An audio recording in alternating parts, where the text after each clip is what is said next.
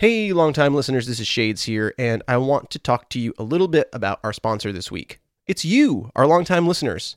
We are funded through our Patreon, patreon.com/shadesansketch, and without you, our patrons, we can't keep this show on the air. Sketch and I want to keep doing it. We want to keep our back catalog available to you, and we want to do that without filling the show with things that you don't care about and we don't believe in. So, to keep your favorite show ad-free on the air, our whole back catalog, no paywall, head on over to www.patreon.com/shadesansketch. You can support the show for as little as $1. We want to thank all of our patrons that we have so much right now, and all of you, the longtime listeners. Here's this week's episode. Oh, hello. I'm Sketch. And I'm Shades. And this is Geeking Out With Shades and Sketch. Happy New Year's, Happy listeners. New Year, everybody. 2018 in the real world. It's looking bright. It is looking bright. We are kind of cozied up here in this new year, right around a campfire. Yeah. The fire's crackling.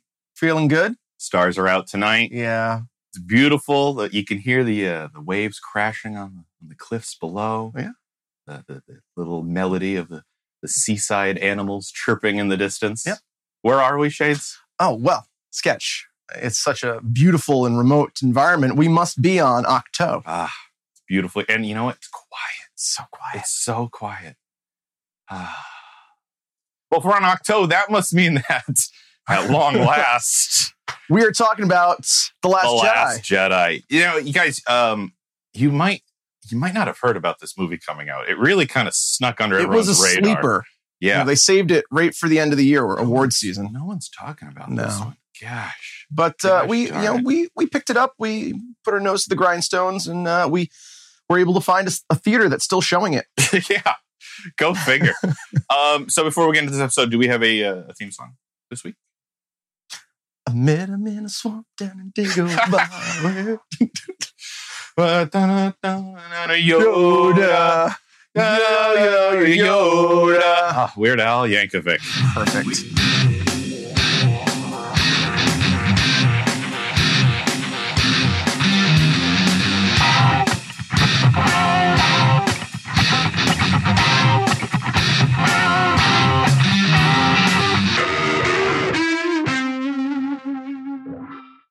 We should get Weird Al Yankovic. Oh, yeah, we should. He would totally do it. Okay, so if we are talking Last Jedi, there are going to be spoilers galore. Spoilers for The Last Jedi. Spoilers for anything in the Star Wars. I would imagine, universe. especially Empire Strikes Back and Force Yes. Awakens. You can't talk about this. Yeah, you really can't. And possibly Star Wars Rebels. Oh yeah, absolutely. Possibly anything Star Wars. Anything Star Wars. Holiday special, Christmas special. Yeah, Life Day. Life Day. Happy Life Day, by the way. Happy Life Day. Happy Life Day, long time listeners. So let's just hit the ground running here. First and foremost, Sketch with this movie. Yeah. I felt a disturbance in the Force, as if a great many voices cried out at once. Oh boy, they certainly did. We'll get to that. We're going to get to that. We're going to get to that. But before we get to that, let's start with a synopsis. We always start with a synopsis. If you haven't seen the movie yet, here is the basics. Pause if you haven't seen the movie yet, because spoilers galore. But for those of you who have, and those of you who are tuning in anyway, in a remote corner of the galaxy, Rey pesters Jedi Master and galactic legend Luke Skywalker to train her in the ways of the Force, only to find he is a broken man who has cut himself off from the Force. Meanwhile, Snoke's First Order has closed in on the remaining components of the Resistance in a slow-speed chase across the stars. Perfect. That's it. Yeah. That's all you need. That's all you need to know about this movie, other than everything we're about to talk about in our rants and our raves. I don't think we have to... This is Star Wars. I don't think we have to talk about our history with Star Wars or anything like that. We did in Rogue One. We did. When we talked about You're a Star Wars kid. I am Star Wars. I have an affinity for these. I'm maybe a little less. I would say you. You're not into Star Wars as the degree I am into Star Wars, but you are into Star Wars an adequate level for a geek. Okay, thank you. Okay. I am wearing my Jedi beard. You are. And this episode. It looks dapper. Thank you. Yes, I worked hard on your contractually obligated Jedi my beard. contractually obligated Jedi beard. We wrote that into the Geeking Out contract We did. years ago when we sat down with our lawyers. Yes. To start this. Yeah. So why don't we let's just get right into it. Let's just go into scores. Sure. Do you have the all-important internet scores? I do. So IMDb, 7.6.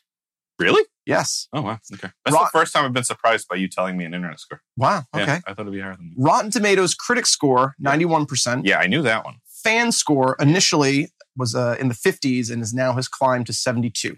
Oh, it has climbed. It has climbed to 72. 76% of Google reviewers liked this movie. Interesting. Okay. So I think this is our lowest reviewed fan-scored reviewed movie. Oh, as in the 50s? Yeah. That we've done so far? And also Google reviewers. I don't think I've seen a Google review in the 70s yet. Yeah, well, this one's got people really divided. Very divided. Light side or dark side? There's no really middle ground on this movie. Yeah, which is funny considering the message of this movie. Yes. How divided it's made people. But guys, for the sketch. Yeah. Everyone gets a trophy in the 21st century. Were there trophies in this? Yes, that was the whole message of the movie. Everyone gets a trophy. Everyone got a participation trophy? Yes. Everyone's special. Basically, it was a tombstone. That's what you got for participating. Yes. Was a galactic tombstone. Guys, before we get into our scores, I know you are, that's why you tuned in. You want to hear the real reviews. And you want to hear our scores. But before that, in our last episode of Stranger Things, we asked you to write in. We put the word out to you, longtime listeners, to write in with your rants, your raves, your big questions, and your thoughts on The Last Jedi. And we want to thank everybody who wrote in by email, Facebook, and internet, and those of you that we saw between episodes. It was really nice. Yeah, really thank you very much.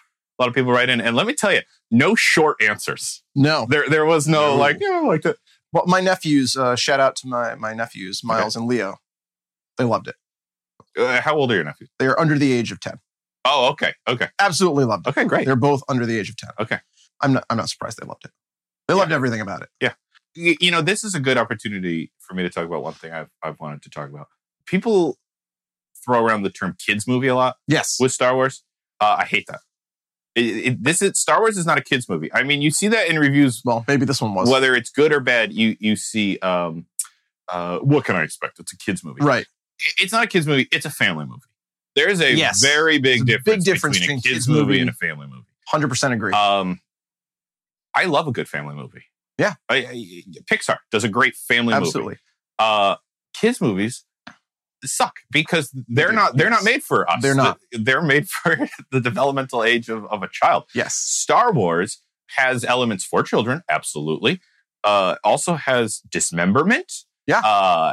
Orphanage. And burning in lava. Yeah. I mean, it has Frozen other things in lead. Yeah, it has other things that are not lead, right? Kid friendly. That's what makes this a family movie. It has elements for all ages. Okay, so I just want to throw that distinction out here right at the beginning. Star Wars is not a kids movie. But I want to talk about some other long-time listener reviews.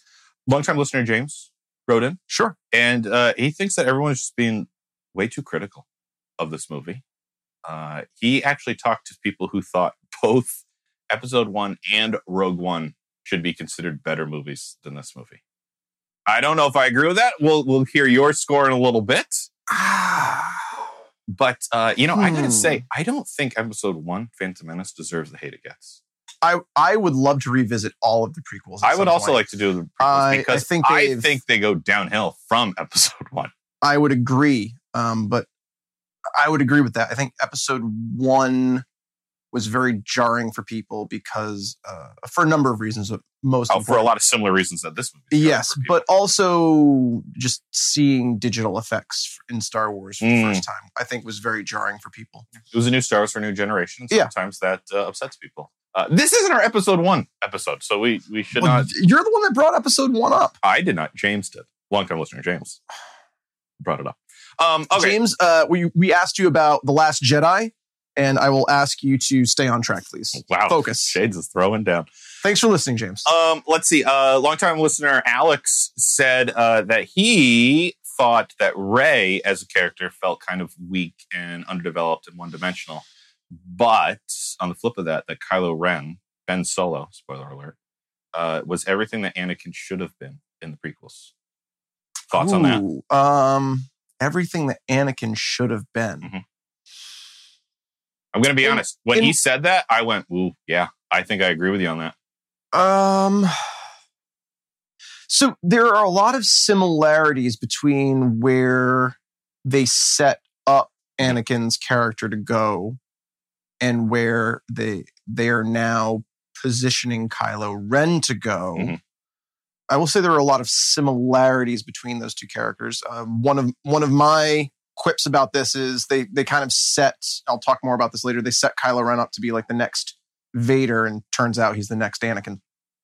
Yeah. And I'll talk more about what that means later. So I would agree with that. Maybe not the same way that Alex does. Here's how I interpret that. Understood that interpretation is that Ben Solo and Anakin Skywalker are kind of the same character in that very force sensitive and pulled by both sides, the dark and the light. Yeah. And that Ben demonstrates that struggle better than Anakin. Way better than Anakin. Yeah, Anakin never seemed to struggle with being pulled in both. He wasn't pulled in both directions. He was pulled to the dark. And all he had was like Obi-Wan there being like, hey, knock it off. Hey, eye on the prize. Focus. Yeah. Review from Patrick. Yeah, Patrick, thanks for writing in.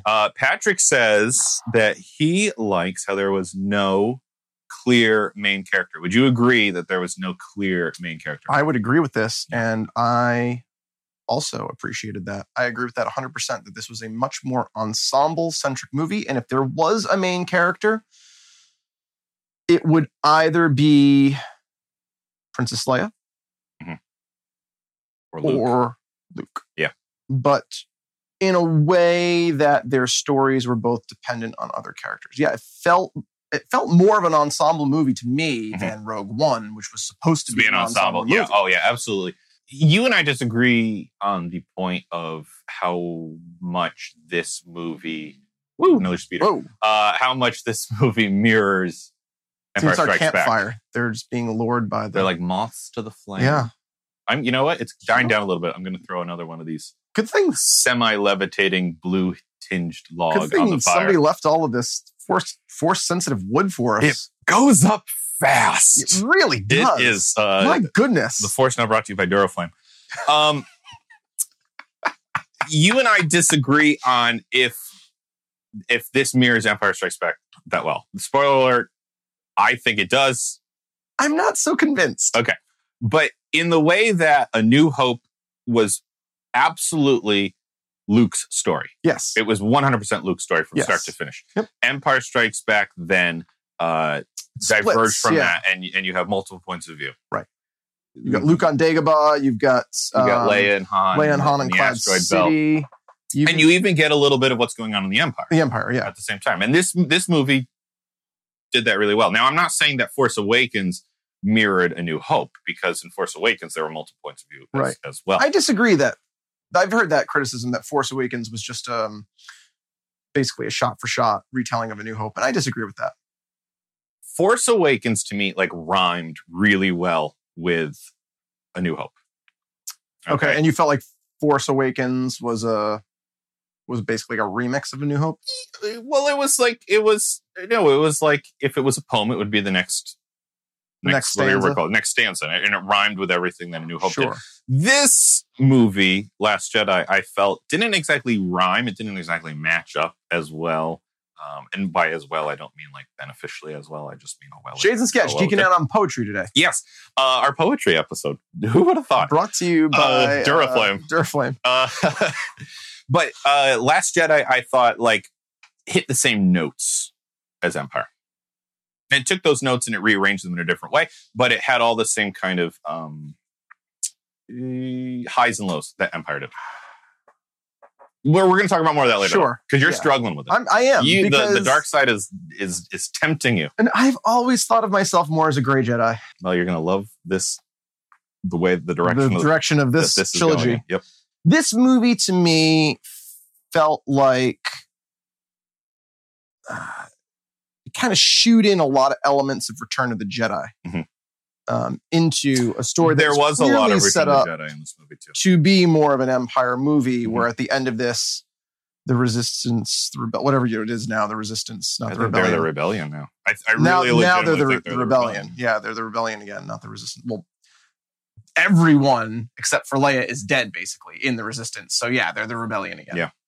Yeah. I don't know what they're rebelling against because apparently the First Order is also in disarray. And it completely wiped out. But I guess to be fair, at the point that they leave, they don't know that. Right. They don't know what's happened everywhere. First Order, not as big as we initially thought they were. No. They took out a lot of them on Starkiller Base. Yeah, they took out a tremendous amount of them. Right. It was really the remnants of both battling it out in this movie. And we'll talk more about this too. Do you have any more fan? Yeah, I got listeners. I got. Did we answer Patrick's? Yeah, you think that they did a good job of that? No one was a true main character, right? Okay, yeah, far better than something like Rogue One, and I 100% agree with you. All There's going to be little in this episode I agree with you on. I will agree with you in that. Longtime listener Emily Ann says she thinks one of the big hubbubaloo's about this movie and why it blows up is because so many people had so many fan theories, so many expectations going in, and then it didn't pay off, and so they were naturally disappointed. They were naturally let down. That's the danger of this, and it's unrealistic to think that everyone's going to be happy coming out of this. And I will agree with that, but I will take it a step further. I think there were breadcrumbs left for us in The Force Awakens that clearly set up certain avenues, Snoke, Rey's parentage, that we were led to believe would pan out as this third trilogy unfolded. And Rian Johnson, I think, purposefully, because this is the kind of screenwriter that he is, it's like, oh, you think you're going to get this answer? Nope. Oh, you think this is going to be a thing? Nope. Totally inconsequential. And he told us that in the trailer, because Luke says this isn't going to end the way you think. This isn't going to go the way you think. Yeah. Yes. We should have paid more attention to that.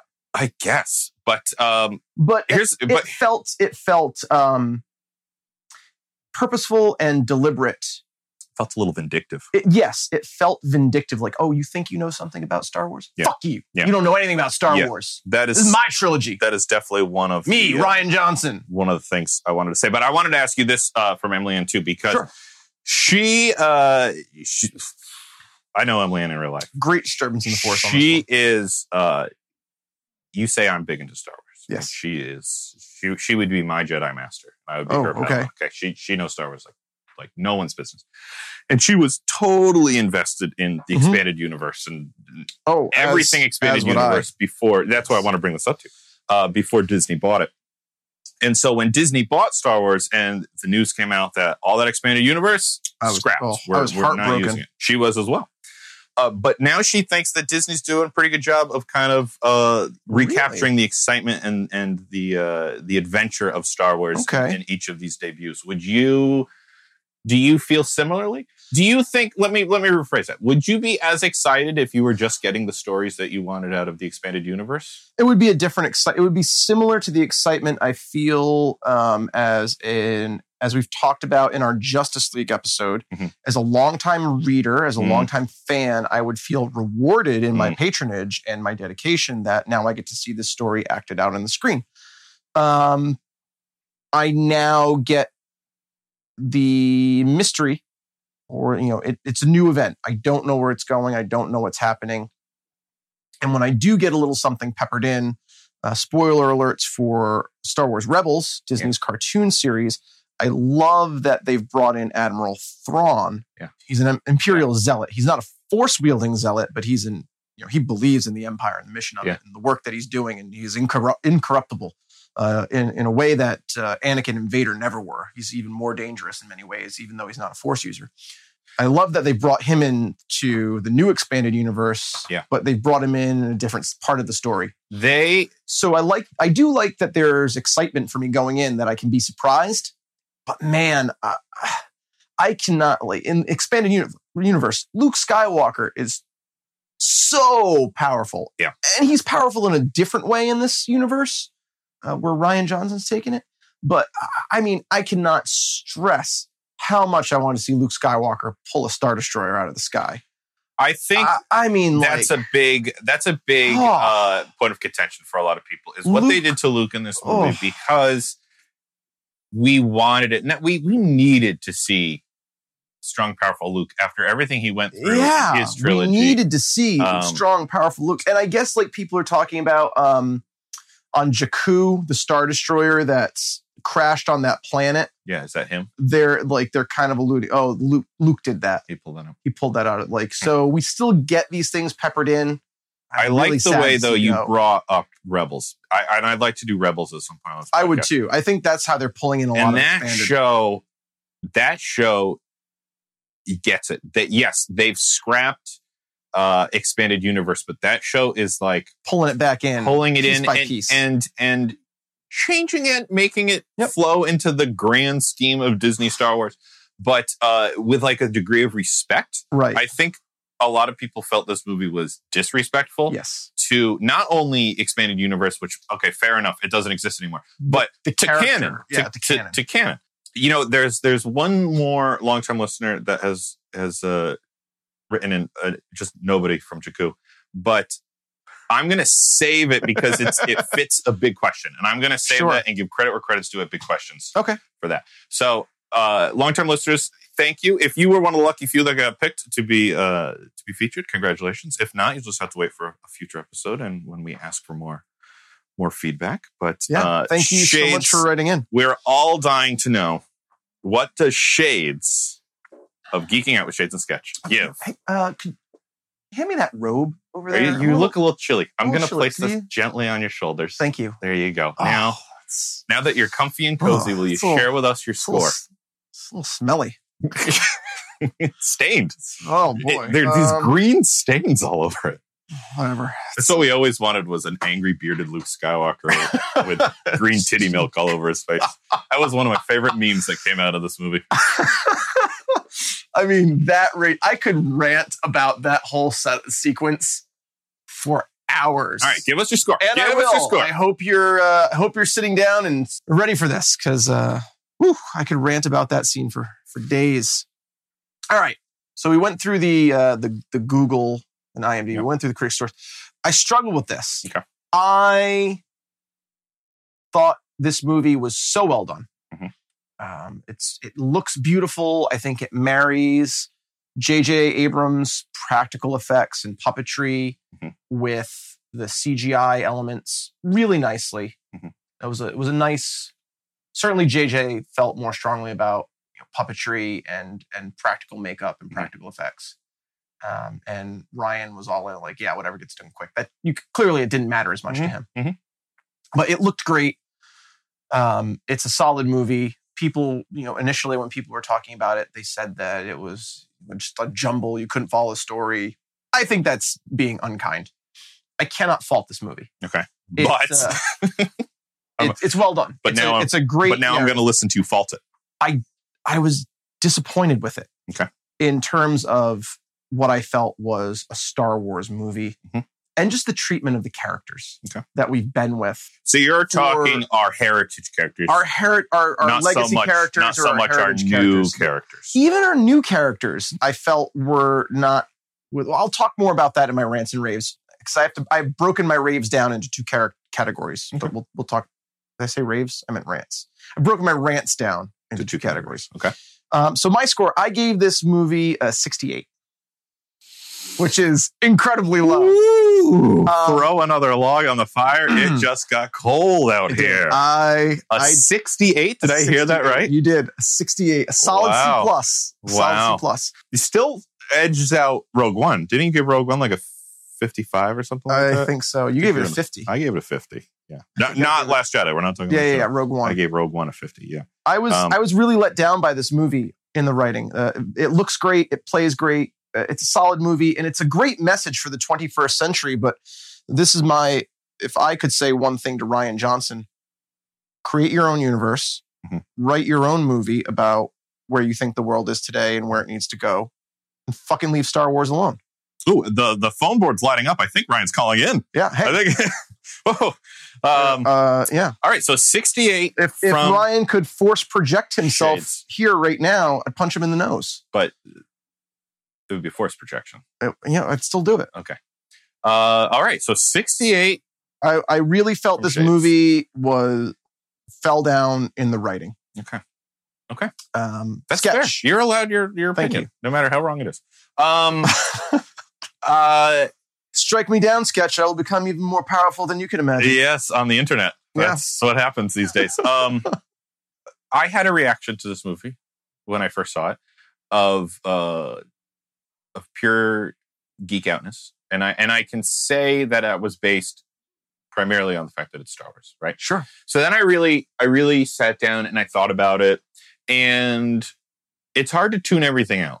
It really is. Online, and I mean everyone's talking about it. So yeah, some of the nitpicky things, not even nitpicky. I mean, some of the things are big, guys, and we'll believe me, we're going to talk about those big things in just a moment. They started weighing on me, and they started bringing down my opinion of it. So then I did two things. Okay, first, I rewatched Force Awakens. Okay, I said, was I quote unquote disappointed in some of the things about this movie because I made giant speculations that I shouldn't have after watching Force Awakens? Did I do that? I don't know. So I rewatched Force Awakens and decided, no, I did not make giant jumps. They really laid out a clear footprints path of where this thing was going. But that being said, I rewatched Force Awakens with a renewed appreciation, renewed love of Force Awakens. I kind of sat down to watch it almost as homework, but then was like, oh yeah, I love Force Awakens. All in on Force Awakens. But then the second thing I did was then I went back and I rewatched Last Jedi again. I was somewhat expecting a Rogue One syndrome here. Right. Where I saw it the first time and I was so jazzed because it was Star Wars. And then I see it again and the shine wears off and I see all the flaws. I see the flaws, but on my second watch of Last Jedi, I enjoyed it more. Really? I did. Okay. The initial shock of like what are they doing to Luke? This isn't what I expected. Blah blah blah blah blah. That wore off. Then I went into it kind of going, all right, I got all that out of my system. There aren't any more quote unquote surprises for me. Now I can just watch this movie for the movie's sake. And I enjoyed it tremendously more than I did the first time. So for that reason, I'm going to give Star Wars The Last Jedi an 86. Okay.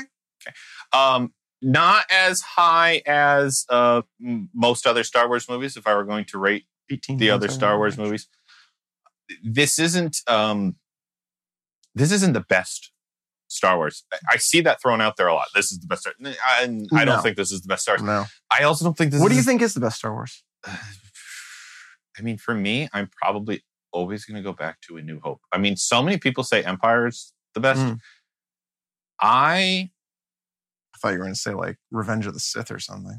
Revenge of the Sith is probably my least favorite. Yeah, out of all. It's not a good one. Maybe the best lightsaber battle of all time, but no, I would even disagree with you really? on that one. Yeah. Okay. 45 minutes of them jumping around lava? No. Just the last one. The very last? Yeah, on the lava. Okay, but not the 45 minutes of them hopping around the things and jumping on droids and all the silliness. Okay.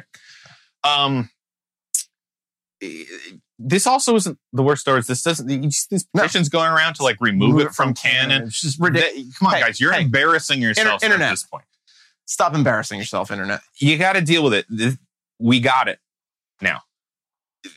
We deal with it. We move on. All right. If you didn't love it, fine. Great. Guess what? There's going to be another one in 2 years. Exactly. And we can all hate Solo together. So I think we're going to pretty honestly hate that.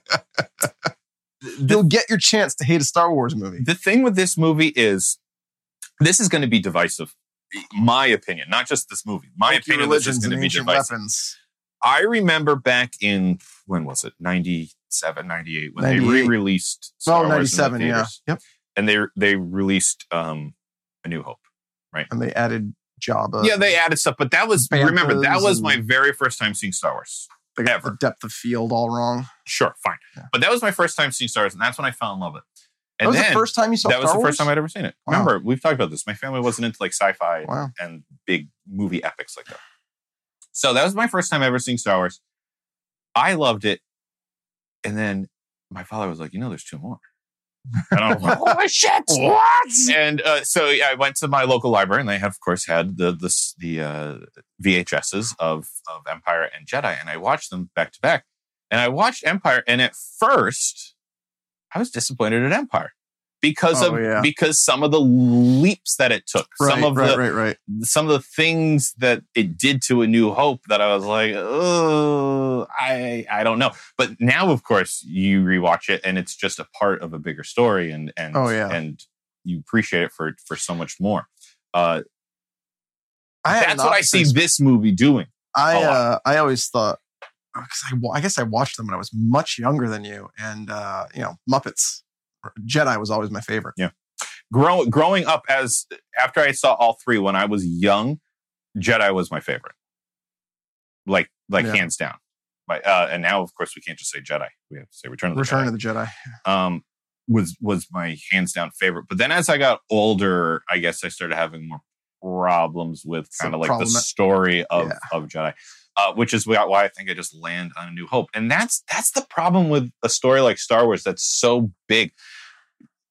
And it's taken years and to so tell. Much of our lives are Star Wars tangled up that it's so hard to we were different people as children. Yes. And you're never going to recapture the feel of the magic of seeing something like that when you're a child. Yep. You know what I mean? So that is a big uphill battle that Star Wars has to face as far as like critic reviews, not critic reviews, like fan reviews, fan reactions. You know, you can mimic it, but it'll always feel like a mimic. It will always feel nostalgic. It won't feel genuine. That genuine thrill of seeing it for the first time as a child, in my opinion. I would have to. That's just a long way of me saying 86 from Scotch. I give it an 86. I wish I could mirror that sentiment. I mean, this is tough for me to say, to admit. When I was coming up with my score, I really had to sit down and think, if I was going to the movies today, right? I only had time for one movie. What was I going to see? Last Jedi or Justice League? Probably go back to Justice League, watch it again. Yeah, I would have to agree. So then I was like, well, I can't go higher than my Justice League score because I would pick Justice League. I was much more excited for Justice League, and I felt much more rewarded. I definitely felt more rewarded as a fan of the subject matter. I know I'm in the minority on this. I feel like it was a better constructed movie and story. I know I'm in the minority on that. Last Jedi. Okay. You are in the minority. I know I am. We'll talk more about why that is. All right, let's get into rants and raves. Last thing I want to talk about for rants and raves is... this is not a rant or a rave? Nope, this is the last piece of Last Jedi. The movie is just about to hit its first week out. Mm-hmm. Oh, no, it's just second week out. Yep. Second week out. As of recording. Right. And it's about to break 700 million. Mm-hmm. We don't know how much the movie made. Disney does not release those figures. Disney doesn't have to. When they release a Star Wars movie. They Disney don't tell you how much they spent on it. Rules. The estimates from people looking at it for the special effects and the amount of time it took to shoot, people are estimating that somewhere between $250 million and $300 million. And so I would just like to throw this at me, I guess, because I'm the only one here. Yeah. And, these fish nuns. Fish nuns. You think they would have laundered this robe just lying around here. So if it took between $250 and $300 million to make, and it's only made $700 million, the only other movie we have out right now with this kind of earnings is Justice League. That cost $300 million to make. It's just about to cross $700 million at the end of its fifth week. Mm-hmm. I'm not going to throw any labels out there. The internet has done that enough. The question moving forward is, was this a profitable movie for Disney? And we'll never know how much it cost to make. So I guess we'll never know the answer to that. And we'll have to see how that plays out. But I don't want to talk about what, we kind of sat down. These are sums of money that we can't possibly even imagine. And like what makes something a success or what makes something a bomb. Well, like I told you too, I find it depressing to talk about these sums of money. But I feel like entertainment. I feel like we have to. No, it is. I mean, it is a business. And I mean, we knew that especially when Disney bought the property. Yes. I mean, Lucas always was great at making it a business. Merchandising. And merchandising. No one beats Disney as far as merchandising As we were in the GoCo kitchen earlier, as you demonstrated with your Star Wars banana. Oh, yeah, my Porg banana. Your Porg banana. Yeah. Disney knows how to slap its property on literally anything. Star Wars like bugles. Chips. So, I mean, whether or not this movie... BB-8 cereals. Whether or not this movie was a financial success for them or not, I mean... The marketing hype was definitely a success. The marketing hype is definitely a success. And the fact that it's just going to keep it going and it's going to extend the story and it's... We know eventually it will make billions of dollars as both Rogue One and Force Awakens did. But we... if we talk about it for one, I feel like we have to talk about it for all. No, it's only fair. It's only fair. So we don't know how much it costs. The estimates are $250 million and $300 million, somewhere in there. And it has not yet crossed $700 million, but it will probably tomorrow. On to rants and raves? Canto Blight. Yeah. What do you want to start with today? Do you want to start with rants or do you want to start with raves? I want to start with raves. I don't even know why I asked you. Why don't you start us then? All right, let's start with raves, guys. Sure. I'm going to start right out the bat. I am going to go with my biggest rave, I think, of this entire movie was Mark Hamill. And I'm not talking Luke Skywalker. Mark Hamill. I'm talking Mark Hamill, the actor. Kudos. Welcome back to the screen, sir. Looking forward to seeing you on the big screen. Regardless of how you feel about Luke as the character. Right now, I am talking about Mark Hamill's performance. He was given this character, this new direction, the way he needed to present it, and goddamn did he knock it out of the park. Can I give you a quote? Sure.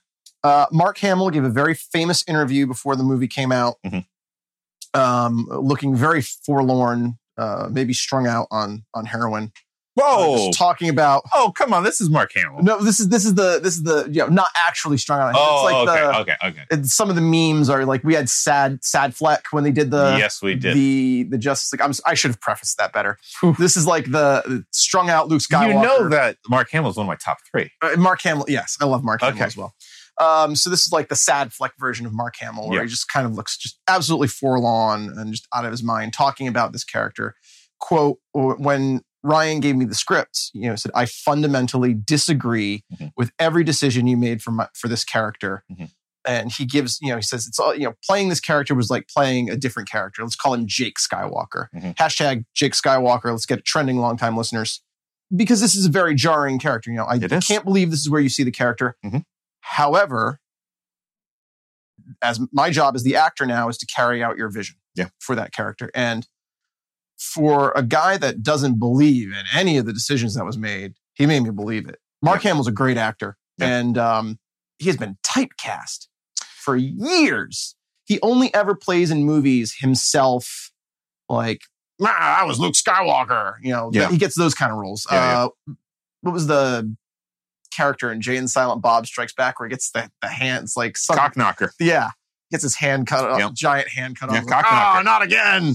If longtime listeners, if you were wondering if we were going to use the phrase cockknocker in our Last Jedi episode, there it is. Question has been answered. All right, let me offer a rebuttal to what you're saying, because in fairness to Mark Hamill, he came out as of recording this today. He came out yesterday publicly and said he regrets saying any of that. Yeah. That whenever you're in a creative process, there are differences of opinions, and that he's completely on board with what Ryan did, and yada yada. I also saw because certainly people took those first words of his and carried that into the movie flag with them, yes, to just tear it down. Yeah, and I think that's why I enjoyed it more on my second viewing, because on my first viewing I was having a hard time coming to terms with this Luke Skywalker.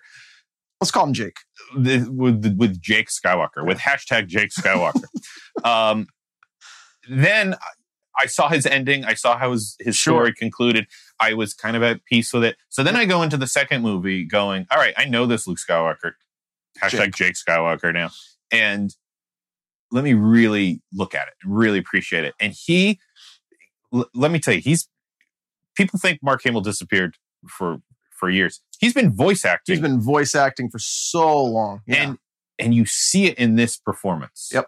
Because when you're a voice actor, the challenge of being a voice actor is that all of your nuances, all of your emotions, all of your inflections have to come out in your voice. And you have to perfect your delivery to such a fine-tuned instrument. And that comes out bonkers in this movie. It really does.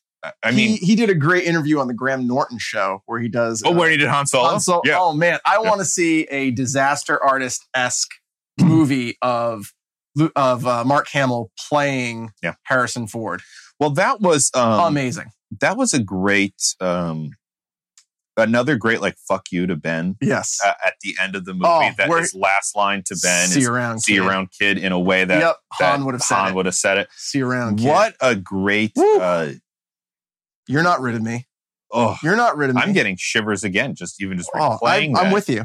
In my mind. Yeah, Mark Hamill's performance. You know, people are kind of talking Oscars for Mark Hamill. Are they really? Yeah. What? For his best supporting. Mm-hmm. I mean, I haven't seen a lot of movies this year, but I can't think of a better performance that I've seen. And like you're saying, like so much with so little. Yeah. When you look at what's on the page and what he did with it.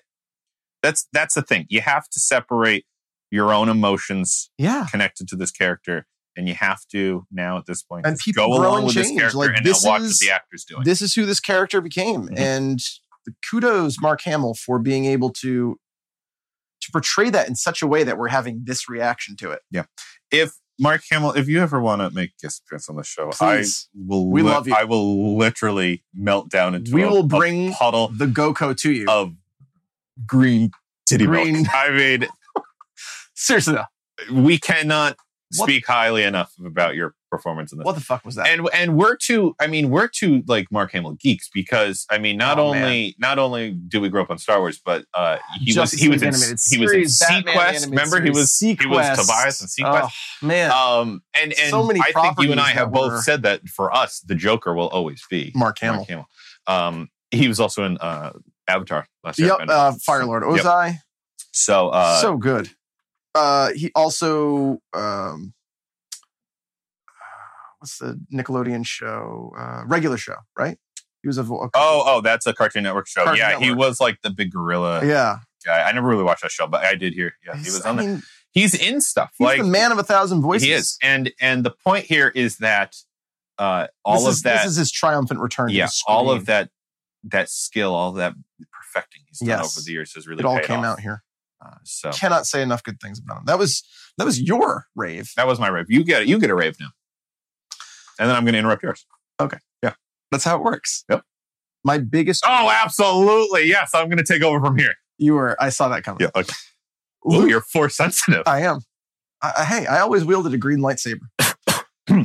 Luke and R2 on the Falcon. Oh, what a touching moment.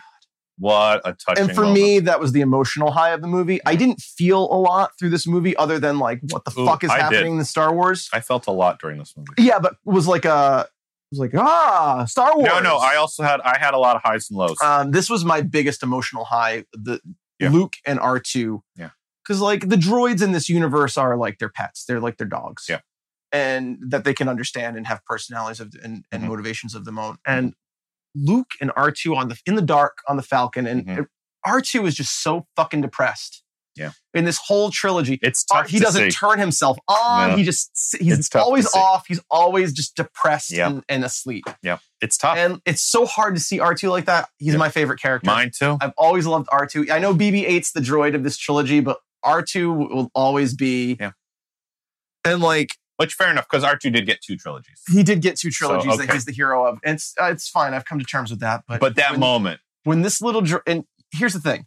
The only reason Luke grabs his lightsaber and goes off and fights the Star War is the Star War. That little droid. Yeah. I'm sorry, do you mean his laser sword? Don't get me started on laser sword. Okay. Nobody... Okay, so that little droid. This little droid. The only reason that we're off fighting the Star War with Luke Skywalker is this little droid. Yeah. That he started everything. It's all him. And when he plays that message, help me, Obi-Wan Kenobi, you're the only one who can. Like, I teared up. I teared up in that moment. And then Luke's, I'm not coming back.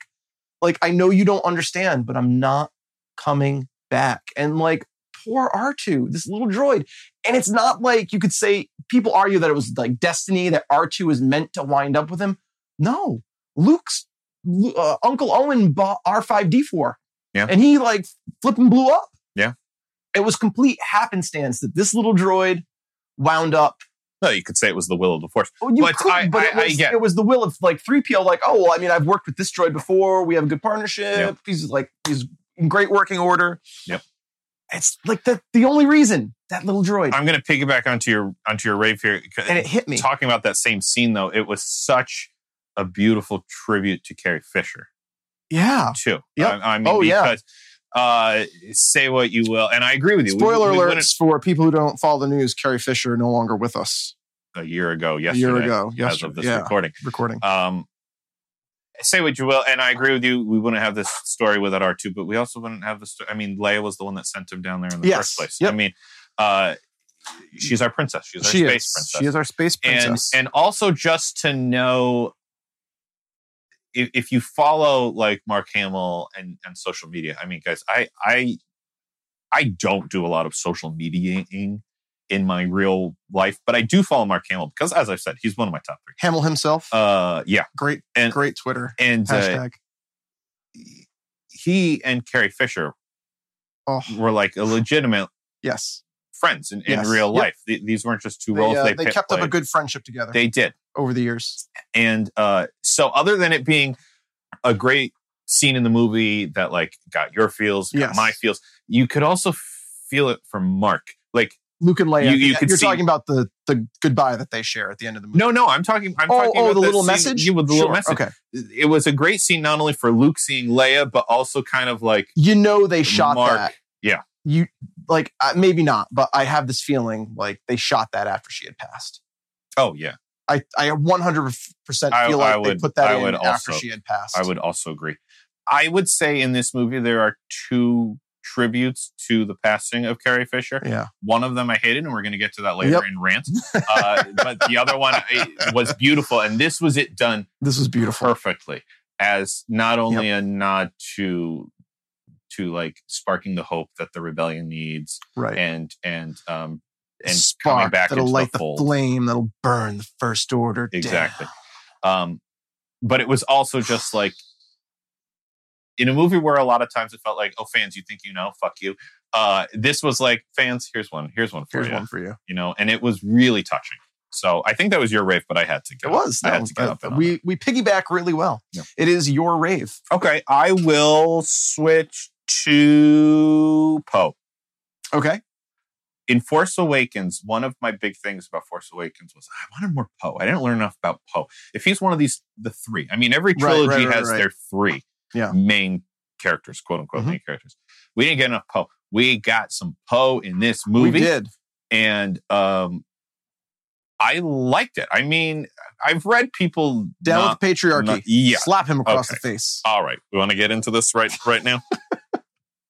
I've seen the term toxic masculinity thrown around a lot because Poe, I guess, went against his female leadership. But how about inept leadership that didn't share the plan with people they wanted to execute it? This was his character. I mean, we're watching this story. He's an ace fighter pilot. And you know that Poe is going to become a leader of the rebellion. I mean, the writing is on the wall for as much as Ryan will let us have writing on the wall.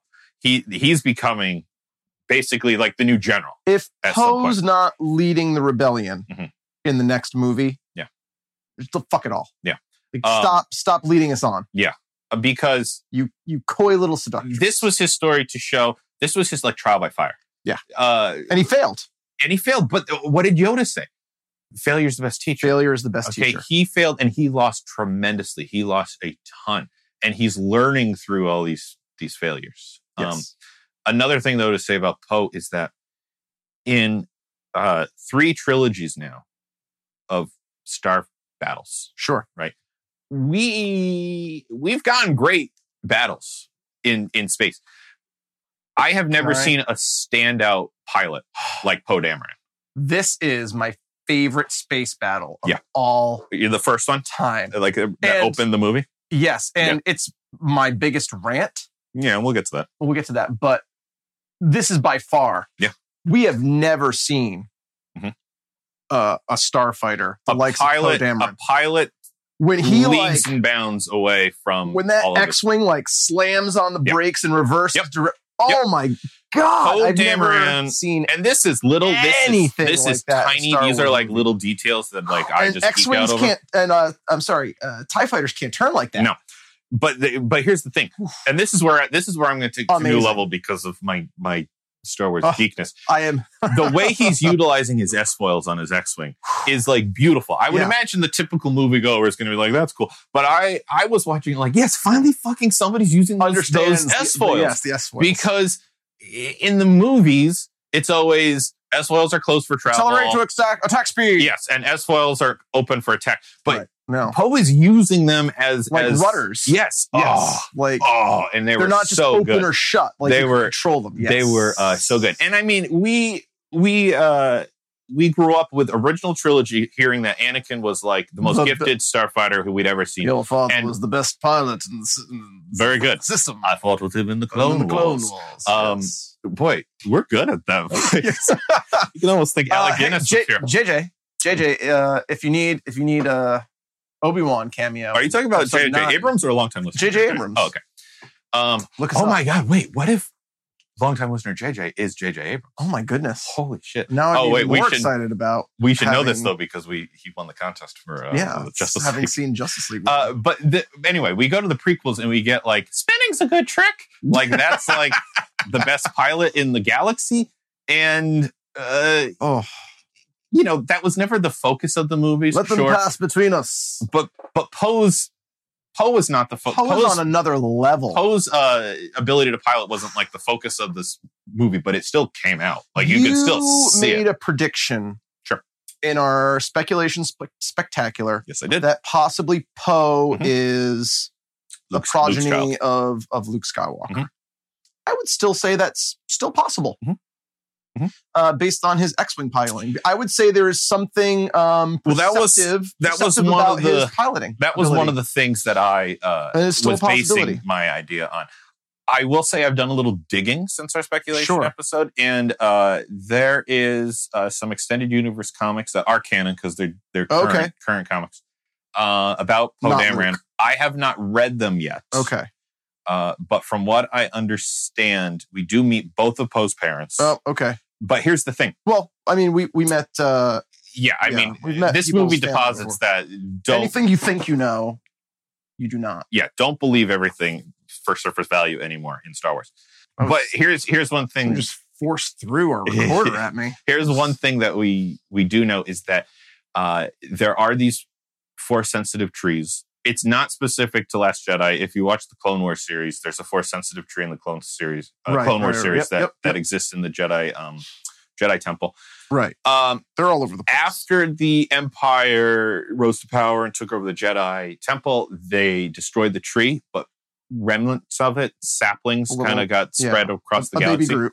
And Poe's parents took one of them and planted it on Yavin 4, where they were living at the time.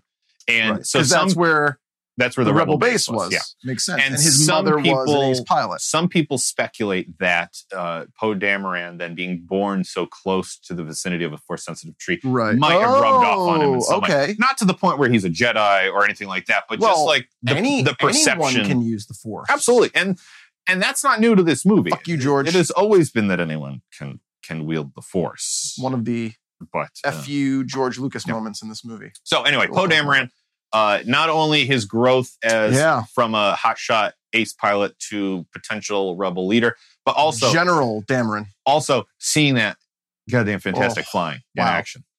And I will leapfrog over you there. Let's do it again. This being my favorite space battle of all time. Those bombers, were they B-Wings? No, those were not B-Wings. But they looked like B-Wings. No, they did not. But you know what? You brought a B-Wing, so I'm going to just put this in there. The skimmers at the end, those were old gutted out B-Wings. Old B-Wings. I loved that. That was a great little detail because if you didn't know it, it didn't matter. It didn't matter. But if you knew that those were B-Wings, it just made you feel better. They were what was left of. Yeah, they were just gutted out, garbage B-Wings, shells of B-Wings. They were beautiful, losing their S-foils and everything. But those bombers were new to this movie, and they kind of looked like. Sure, yeah. They had like same kind of similar cockpit of like a B-wing okay, thank you. with a Falcon. Obviously, we're much bigger than a B-wing. The bombers. What I liked about those bombers, and I know that you say a lot, and I agree with you for the most part, that a lot of this movie was a big fuck you to George and a big fuck you to JJ. Yeah. Not long-time listener, JJ. Right, JJ Abrams. But that scene with the bombers, I thought that was a nice nod to George Lucas about how he used old World War II, yes. especially the aerial combat to kind of influence his space battles. I mean, especially with like in A New Hope with the gun turrets and the Falcon. Yes, we're right out of a Flying Fortress. Yeah, exactly. Like tail gunner, front gunner. Yes, this was a nice kind of nod back to that. Yes, World War II bomber. Yeah, show me something different and I'm in. Yeah, and I've never seen space battle like this. Yeah, I loved everything about it. And Rose's sister. Mm-hmm. Who we see, she has her half of the medallion. Yep. We know it's going to come back later. Yep. Can't remember her name for the life of me. I found her much more compelling than Rose. Oh yeah, as a character. Yeah. Not to take anything away from that character of Rose, but in terms of like meeting a character, and in terms of the universe. Oh, you were invested in her a lot faster, I feel, than Rose. I feel like we learn a lot more about that character in a very short period of time. And like what defined her. And another thing about that space battle is I was on the edge of my seat like, you got that suspense back of like the old trench run. Yeah. Like you really felt like this could not go well. And I didn't feel that in Starkiller Base. And no, I didn't either. Starkiller Base was more like, you remember this, right? And this was like, blow them up. We're not going to blatantly do the trench run again, but we're going to give you the feel of the trench run, that suspense. This might not happen, right, guys. And at the end of it, I think they did a great job of it being, yes, it's a victory. We took down a juggernaut. And no, it's not. No, it's not a victory. Dead heroes. We lost like our entire, we did lose our entire bombing fleet and most of our light fighters on this. And now we're on the run anyway. Like, and we have no defenses. Yeah. So, I mean, it was there's a lot of this movie that's like, you think you know what's going to happen, but you don't. And that was a good way of doing it. You think it's a victory, it's not a victory. Can you light another log and throw it on fire? Yeah, it's getting a little chilly out here. I'm going to take this one that's like floating at eye level, and I feel like it's whispering to me something, and I'm just going to. And now I hear tiny little screams, tiny little echoing screams. Yeah, it's bizarre. Whoever left this big pile of firewood, kudos. Thank you. Kudos. Is it my rave or your rave? I piggybacked on yours about the space battle. No, did you space piggyback battle on was your mine? piggyback? We're just like flowing. I'm going to give one here. We're just like flowing so good together. I know this is also one of your raves. All right, let's get into it together. Share this one. Yeah. The return of wily old man Yoda. I wrote down specific. Guys, I have a lot of notes on this movie. Pages. And usually I have pages of notes. Yep, Sketch. Nope, not for this one. For me, it is. Sketch has pages upon pages. Upon pages. I have just one bullet here under my raves, and it is, I quoteth, motherfucking Yoda. Empire Strikes Back, motherfucking Yoda. Yeah, I have. My note is batshit crazy. Yep. Empire Yoda. Empire puppet Yoda. Oh my goodness! I legitimately teared up because Yoda's been in everything. Mm-hmm. Yoda. We had the last time we saw puppet Yoda was in Phantom Menace, but it was not. It was puppet Yoda in a chair. Puppet, yeah, exactly. And it wasn't Empire Strikes Back Yoda. No. It was a very different Yoda. Yeah. And then Yoda kind of became General Yoda. Yep. Jumping around, backflipping. Yep. Which everyone always kind of like lost their shit over, and I never did it for me. It was one of those things when I saw it the first time, I was like, "Holy shit, this is awesome!" And then with a lightsaber. And then afterwards, I was like, "Well, okay, but is that but what happened to wars not make one great?" Yes, exactly. And I feel like we've been missing Yoda for a long time. The prequels never really captured the essence of Yoda. Yeah. And man, you kind of talked about this with me. Sure. What did I talk about with you? The lengths they went to recreate the Empire puppet. Yeah.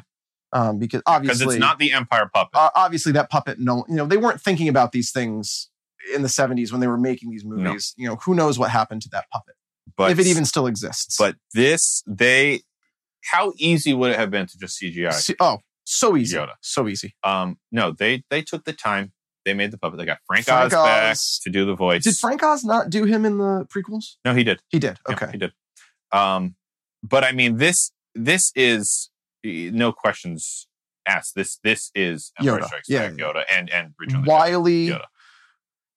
Wily, kind of like crazy old reclusive man. Yeah, gonna like hit you with a cane for your ration, Yoda. Yeah, like I have perspective now. You silly youngster, like you don't know what's really important, stuff like that. And he gives one final lesson to young Skywalker. When he calls him young Skywalker, that was another moment that got me. The moment I saw the pointy ears, with the glow, I immediately welled up.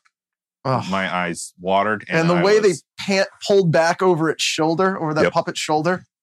I mean, it was Yoda. I mean, he had probably Yoda always has great lines and profound lines, and his line in this one was read them. You have real page turners. They are okay. That was more of a quip, but I think it might have been his last line where he said something along the lines of like we are what they grow past. Yes. That is the true burden of a master. Yes, that's beautiful. Especially, I mean, I don't know if it resonated as you. I mean, as a you teacher. and I are both teachers. Yes. And I mean, you look at Master Yoda and Master Skywalker, I definitely teach like a Master Yoda because I'm all about like, focus on what you're doing now. Guys, if you don't know this, I'm an art teacher. Right. My kids worry about like, I'm not as good as you, or I'm not as good as these. And it's like, no, focus on what you're doing now and you're going to get better and you're going to grow. And you're definitely more of a Master Skywalker because you're more of everything you just said is wrong. That's how you teach, right? I mean, fair enough. Thanks. It's amazing. Everything in that sentence that you just said is wrong. Yeah, everything you just said is wrong. That's how I imagine you teach, right? Thank you. Yeah, no problem. But I love that Yoda came in to just kind of like put some perspective back into Skywalker because Luke thought he was doing the right thing. Sure, he was stepping away from it. It was toxic to the universe to have the polar Sith and Jedis. Exactly, the polar good and the polar light and the polar dark. But Yoda was like, "You fucking numbnut! You didn't listen to me. You didn't. Back in Empire. Always concerned with what's coming. You're not here in the moment." Yoda trained him for like 15 minutes. Yeah, that's true. He got about 15 minutes. Like it's plausible that Rey got more training. But Yoda's not like. I mean, he's not angry about it. He's more just like you didn't listen. Haven't learned. You got to focus on the now. You got to focus Jedi on master the present. You are, and that was Luke's downfall. Was that he was looking too much to the past and too much to the future. He wasn't invested in the now, and so that little moment of them was great. Really, that's another emotional, just moment. For me. It was fantastic. Yeah. It's your rave. I feel like I just feel satiated. Like I just got that rave out of me. Let's see. I mean, I have a lot of like little things. These have been my big raves. I already mentioned how I like the little details, like the B-wings. I really like how the Force was explained in this movie. Like when Rey was meditating on the rock, and she was explaining how it's the space between. It's the energy that flows between life and death, and peace and chaos, and she feels it in her, and she feels it in all living. Like that. Do you feel it? Do you feel it right now? I feel it. It's in me. No, that's just my foot. Oh, okay. That was a little silly, but but fantastic. It was also fantastic. The first time I saw it with like the twig in her hands, I was like, "Come on, this is supposed to be." Powerful. But then the second time when I watched it, I was great. like, fuck it. Because Luke really is kind of like fucking with her the way Yoda messing with her the way Yoda would. And so I was. It's interesting of what Luke took away from his training with Yoda. Yeah. Of what he thought a Jedi Master was. Yeah. There's also a great meme that I saw, where I'm not to go back to Luke, but there's a great meme I saw recently. We're always going to go back to Luke. It made me change my a little bit of what they did to Luke. It's like, Luke's the most hopeful guy in the galaxy. How would he wind up here? Well, let's look at every other Jedi Master. Oh yeah, for sure. And Obi-Wan ran away to Tatooine and became a reclusive old man and abandoned all of his ways. No, I'm gonna have to Yoda ran away to Dagobah and became reclusive. Yoda did run away. I will never fault Obi-Wan for what he did though, because he, as he said at the end of Revenge of the Sith, I will take the boy and look after him. So he is on Tatooine for more of a purpose than Yoda is on Dagobah. He also hid out under a false name. Sure. And became a wily old man. Sure. And to be fair, gave up all of his kind are kill on sight. So I mean, to be fair. But it wasn't so much of a stretch looking back at lore. Even if you look at Rebels, Kanan, where we first meet Kanan Jarrus in Rebels, he's also, that's, if we look at the Jedi. Yes, there's some great Luke is not there. Luke is not the first Jedi to go this way. At the height of their power, the Jedi failed to realize the takeover of the Empire. Oh yeah, people what were so great about the Jedi. People who say this corrupted the romantic idea of a Jedi. Yeah, I'm like, have you not fucking seen the prequels? Yeah. Because that, if anything, corrupted the idea, the beautiful idea of the Jedi. It was that. Then again, that could be the message. We in the original trilogy. We're always looking back on the Jedi romantically as this great order, and then in the prequels, more civilized age. It was never civilized. It's put in our face that they're a religious order and they're trying to do good, but there's a lot of flaws to the system. Yes, and this movie just really makes you. It makes you sit down and chew on that. Yep. If you haven't been yet, if the prequels really didn't make you question it, we're going to make you I'm going to make you chew on this and swallow it in this movie. You know what I mean? Again, I got to defend Obi-Wan though, because I really do think he was there looking after Luke. Yeah. From afar. Yeah. Because he knew Luke would be in more danger. Right. With him. But he still had a promise to keep to his old Here's this old dude in Jedi robes and a little kid. Didn't Obi-Wan abscond with a little kid 20 years ago? Yeah. Scratch beard. I like I'm scratching my Jedi beard. It makes a great audio. Side note. No, I can't be known as Obi-Wan Kenobi. Everyone will know who I am. I'll have to change my name. Kenobi. How about Old Ben Kenobi? No one will get that. Oh boy. Yeah. George Lucas. But that's A New Hope is also when the universe was the largest and you could get away with things like that. Now everything's fucking connected. Yeah. Even in Empire, we started making the connections with Vader being Luke's father. Spoiler alert for Empire Strikes Back. Darth Vader is Luke's father. Shocked, I know. Do you have any more raves? I do. I could just keep raving and raving, but I don't want to go on forever. Carrie Fisher and her portrayal of Leia, and also the character of Leia. And I really got to poise this question. Sure. Not really a big question, just a question? Just a question. Okay. Is there a lack of strong female characters in sci-fi fandom and in Star Wars? We're making this big deal about Gal Gadot in Wonder Woman and Rey as the new heroine of the age. Mm-hmm. Princess Leia rescues herself. Mm-hmm. She's a badass from day one. The garbage chute, flyboy. Yeah. It's not her title that makes her capable. No. It's her ability to handle herself. And Star Wars, one of the first movies, we talk about the Bechdel test of whether, those not familiar with the Bechdel test, it's how to judge if the female character in a movie is a legitimate character or not. Mm-hmm. New Hope passes the Bechdel test. Yeah. So does Empire. Jedi might not. Jedi not so much.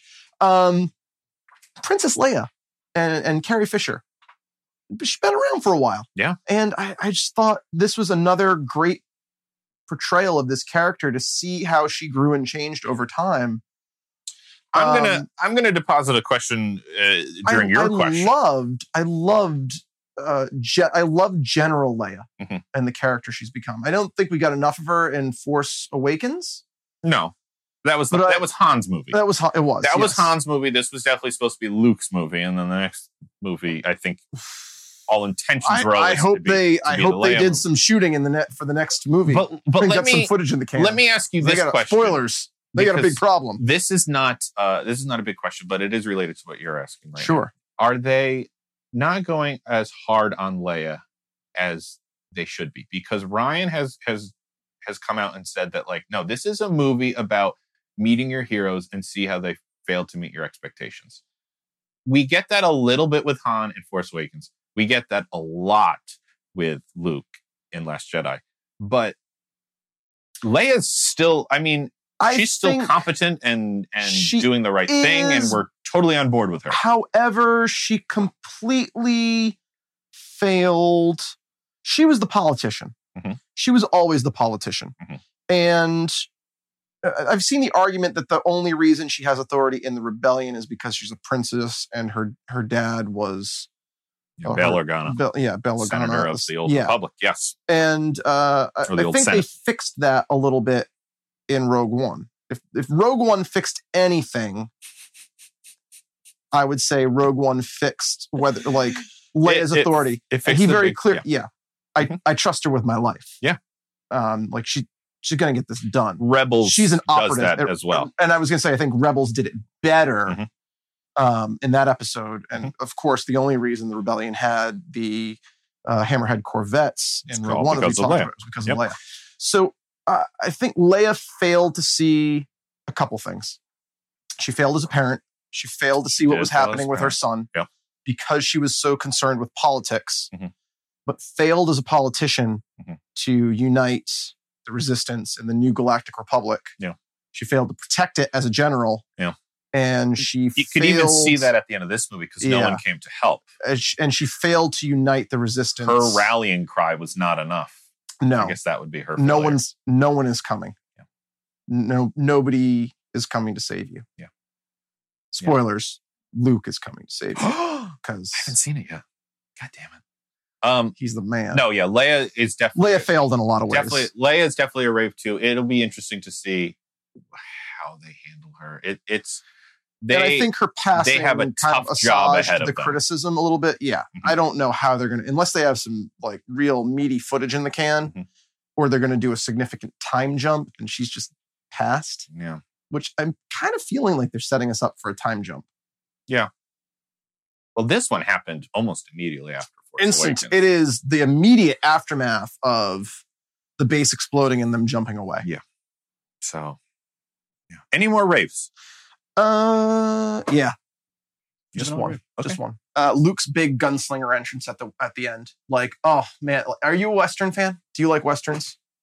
I mean, I enjoy watching them. I wouldn't say, ooh, a new Western's out, I gotta go see it. But I love a good Western. And the trope of a Western is like the young gunslinger always goes up against like the old gun hand who's kind of just a little past his prime. And the old gunslinger always like he's still got it in him. And when Luke walks out of that fucking door, oh my goodness, the whole exchange, that whole scene was great. My goodness, the only thing that killed. I mean, I know for you it made it even better, but it's like someone who loves Westerns, I felt cheated. Okay. That he wasn't there. That he wasn't actually there. But man, the whole setup, the way it played out, and like when he flicks on that lightsaber, even though I have a rant about that, I mean, I'm not even going to give you the satisfaction of like locking blades with him. He fought like an airbender. Yes. He used his opponent's momentum against him. Like, you can't even touch me. Last Jedi? Last Airbender? Look at this. Luke Skywalker, such a better airbender than Aang. Whoa. Let's just sit down for a second. In The Last Airbender. M. Night Shyamalan. Oh, M. Night Shyamalan. Yeah, sure. I'm trying to think if there's anything about that scene I didn't like. I loved watching it the second time. Yeah. My only complaint about that, and we talked about it, was the lightsaber. It should have been his green. You want to just say that right now? lightsaber. Sure. Yeah, it should have been his green saber. That was the one thing that took me out of it. I don't know why it was the blue I don't either. lightsaber. And I don't think anyone will ever explain that away to me in a way that I'll buy. Right. There's no reason it should have been his green lightsaber. If everything he was doing. Blue lightsaber. It should have been his green. It should have been his green. Yeah. It should not have been his blue saber.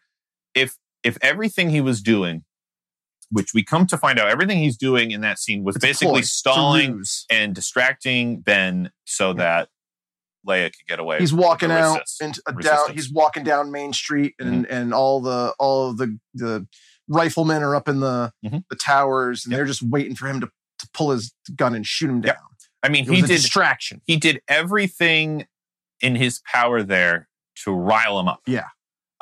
Avoiding flashing, saber on. Even to the point, even that little the little shoulder flick, and we're both shoulder flicking right now. Makes great audio, but it was perfect. I mean, especially after the fact, we know there is absolutely no need for that. That was just a gesture to be like, "Come on, I'm getting you going." Fuck, yeah, everything we have at that man right now.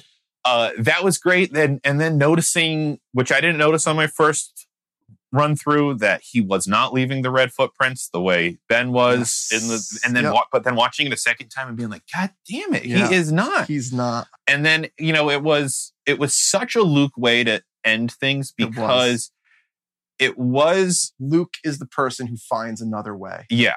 Always. And at the same time, it was also going out the same way his first mentor did. Yes. It was going out the way Ben Kenobi did. Yes. Because if you strike me down, what does he say? If you kill me in anger, I will be with you forever. And so he's going out with a Luke attitude, but the way his mentor told him to go out. You go out saving somebody else. Yep. It's kind of like what Rose said. Okay, fine. Gosh, the disappointment that washed across your face. You wipe that down with some green titty milk. Please don't call it that. Rose said that, what did she say? We're not going to win this by destroying what we hate. We're going to do it by saving what we love. But fine, regardless of how you feel about Rose or that scene or anything like that, that's exactly what Luke did. Yes. He did not destroy what he hated. Yep. He used his he even did what Snoke said. Remember Snoke at the way beginning? Yep. He said, you find a weakness.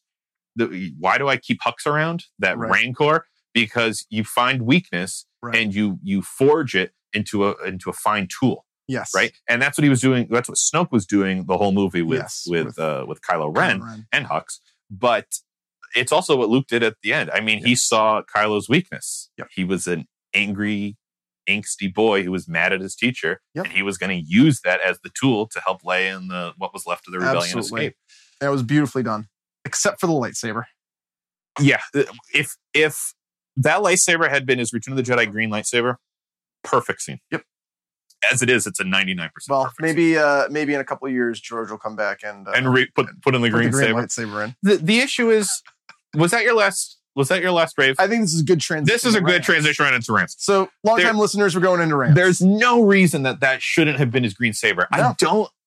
I don't get it, and I know I sound like the trope of like Star Wars nerds, like there was absolutely no reason that his Never green mind lightsaber. That 5 minutes earlier, it had just been destroyed. That was the one thing that I was like, why? Okay, so how does he have it? How does What's he have going on here? The blue lightsaber. But also, Luke has got the blue lightsaber back at the beginning of this movie. He has not had it since his fight on Bespin with Vader. Yes.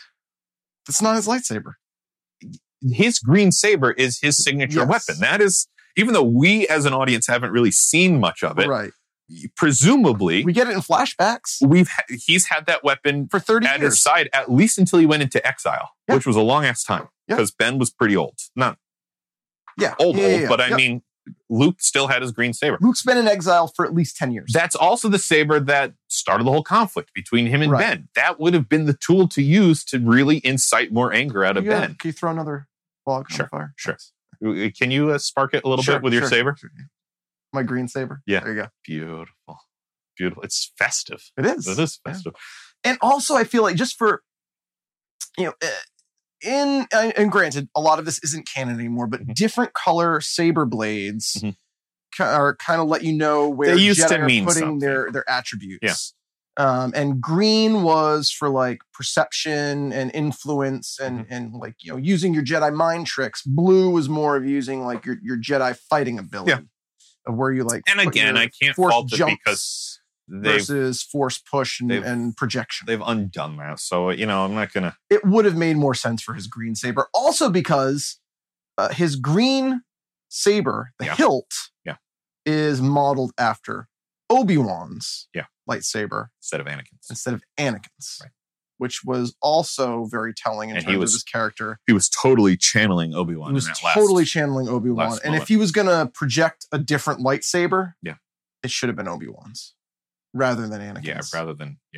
Yeah, I agree. Compared to my rants, though, that's a minor rant. Yeah, I have some bigger rants than that. But it was a good way to get us into started rants. raves. Can I start rants? Go ahead. Go ahead. Let's see if I agree with your rants or not. Because you presumably have more rants than me. Although I do have a long list. Luke Skywalker. Yes. Is handed his lightsaber. Yes. Throws it over his shoulder. Yeah, that's a rant. And says, quote, what do you think? You're just going to show up here and... He says that later, but yes. I was just going to run off my laser sword and take on the whole First Order. Mm-hmm. Which is basically what he ends up doing. Yes, it is. No one in the history of Star Wars, in any book or movie or cartoon, has ever referred to a lightsaber as a laser sword. No. When you're a little kid and you want a lightsaber and you go to the toy store and you're like, Mom, can I please have a lightsaber? Oh, yeah, and you get the off-brand laser sword. Bring you to like KB Toys and give you the flashlight with a piece of plastic on it. That's the laser sword. It's the off-brand lightsaber. Yep. It's the $2.99 lightsaber because the lightsaber costs $50 and they're not going to spend money on the $50 lightsaber. You're going to get the $2.99 laser sword. If you're talking about rants to take you out of the movie, Luke Skywalker calling a lightsaber a laser sword, like, okay, maybe there are the two coolest weapons in all of cinema history are probably the lightsaber and the proton pack, and the lightsaber is probably just a little bit cooler.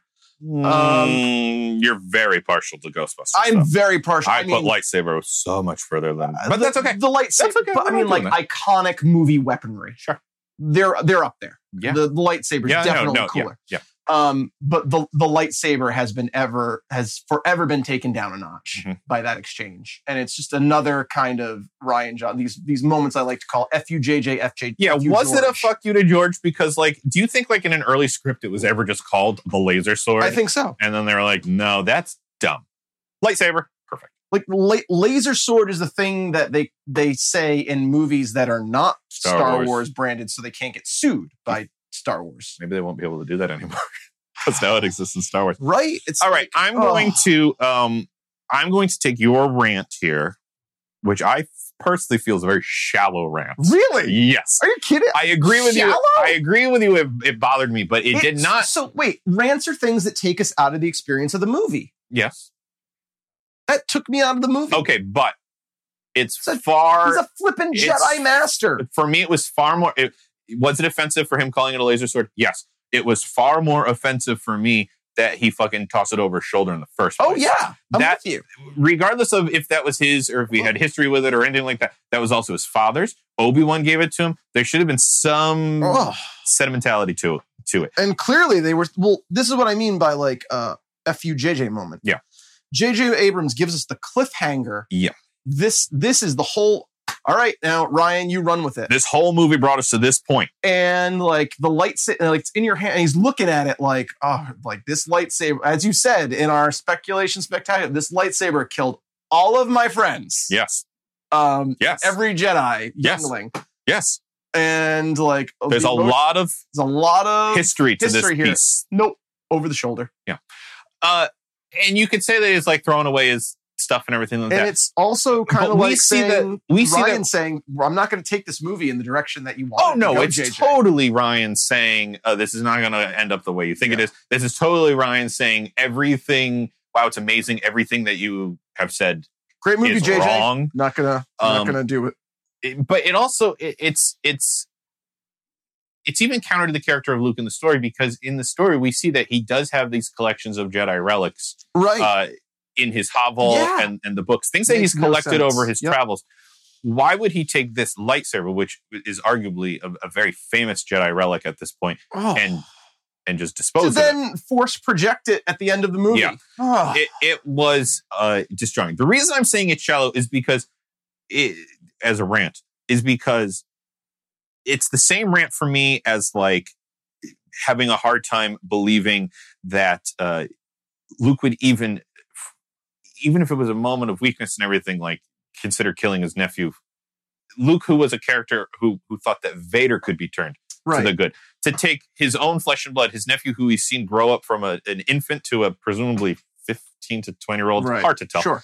And is being drawn to the dark side, that he would go to the degree of killing him, even if it's just for a moment, when he was so adamant that Vader, a supremely evil and dark presence in the universe, could still be turned because there was still light in him.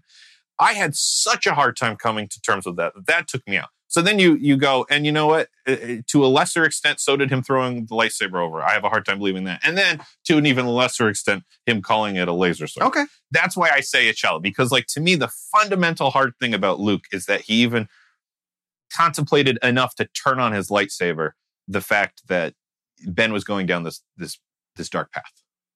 Sure. I have a big question about that at the end. Yeah, wait for the end. Oh, your rant. Space Leia. Leia Poppins? Yeah, I have Man. I have nothing good to say about that. Was that CGI? Oh, you think that was not CGI? Leia floating through space? Leia floating through space. They had to add that in after she had died, right? Or do you think she shot it? Do you think it was for those of you paying attention at home, this is the other homage, I think, to Carrie Fisher's death, is like space angel Leia, like floating down from the wreckage. Completely missed the mark for me. Hey, Sketch, in the vacuum of space, yes, how does one's clothing ripple? This was, space, I mean, with no oxygen or wind? It's hard to really get nitpicky on the science of this because Star Wars takes a lot of liberties with the science of space. I mean, we should technically not be hearing any of the battles taking place. Okay, so they take liberties. My issue is that was her big like show that she has a Leia connection to the Force. I feel like there were such better ways to do that. Oh yeah. For example, if you're going to do it at that moment, here's just what I came up with while I was just spitballing, going like, all right, if I'm going to complain about this, how would I fix it? What if instead of her being blown out into space, you thinking that she died, which I argue they only did because she died in real life, and so that you're thinking, this is really where they're going to kill her off, which I didn't, because we'd seen enough trailer to know that she exists on the Salt Planet. They did the same thing in Fast and the Furious after Paul Walker died. They they kept almost killing him in his last movie because you're like, they're going to do it. They're going to do it. It was that same cheap trick. Yeah. Why didn't she instead, I don't know, feel the missiles coming in, like perception with the Force, and like just try to block them or deflect them? And, you know, she's not as powerful as somebody else, so it doesn't work. How about she is that powerful and like missiles coming in and like just Force like moves them, like turns them around, sends them back at the start. And I know you had to have this moment to kill the whole bridge crew, so that then it's pandemonium in the rebellion. So maybe she stops them in midair. You get the moment of, oh my God, Leia is Force sensitive. But then I don't know, one of the TIE fighters shoots a missile and it blows up, and it still pulls everyone into space, but it pushes her back so she can still be saved, or whatever else. All I'm saying is, flying through space, it did not do a service to Leia. Cheap. You know what? It's shallow. It is shallow, and it was a cheap shot. It was a cheap shot at our emotional heartstrings. Yeah, the other Leia thing, the projection out of R2 was like so beautifully done, and this was so ham-fisted. Right. It was so sloppy. It was like putting the rays of light coming behind her and her floating down gently, and it was too much. It was not the honor that I think they were going for. Yeah. It was borderline offensive. Yeah, to me. I'll agree with that. And it's going to bring me into a big question, but I'll save the big question. Sure. The cold open of the movie. I'll hold. What the fuck? Commander Hux. Oh my goodness. He's got red hair, pasty. Oh my goodness. I have a message it's Spaceballs. From General Leia. It's Spaceballs. I'll hold. About his mother. Still holding for General Hux. It was is hold like first of all, Yep. Nobody under the age of 20 knows what hold is. Sure. It's a gimmick. This was a gimmick. It's just a gimmick. It's like further evidence of what is happening with movie and cinema. Mm-hmm. It's easy to entertain people with humor. Yeah. And even if it doesn't make sense in this context of the universe or the story, cheap laughs. Can I take the next two rants? Because I have two rants that tie exactly to what you said. Sure. What you said is, I completely agree with it. Like the humor level of this movie, 90% of the time I was fine with. But for 10% of the times, they went way too far, way too big with it.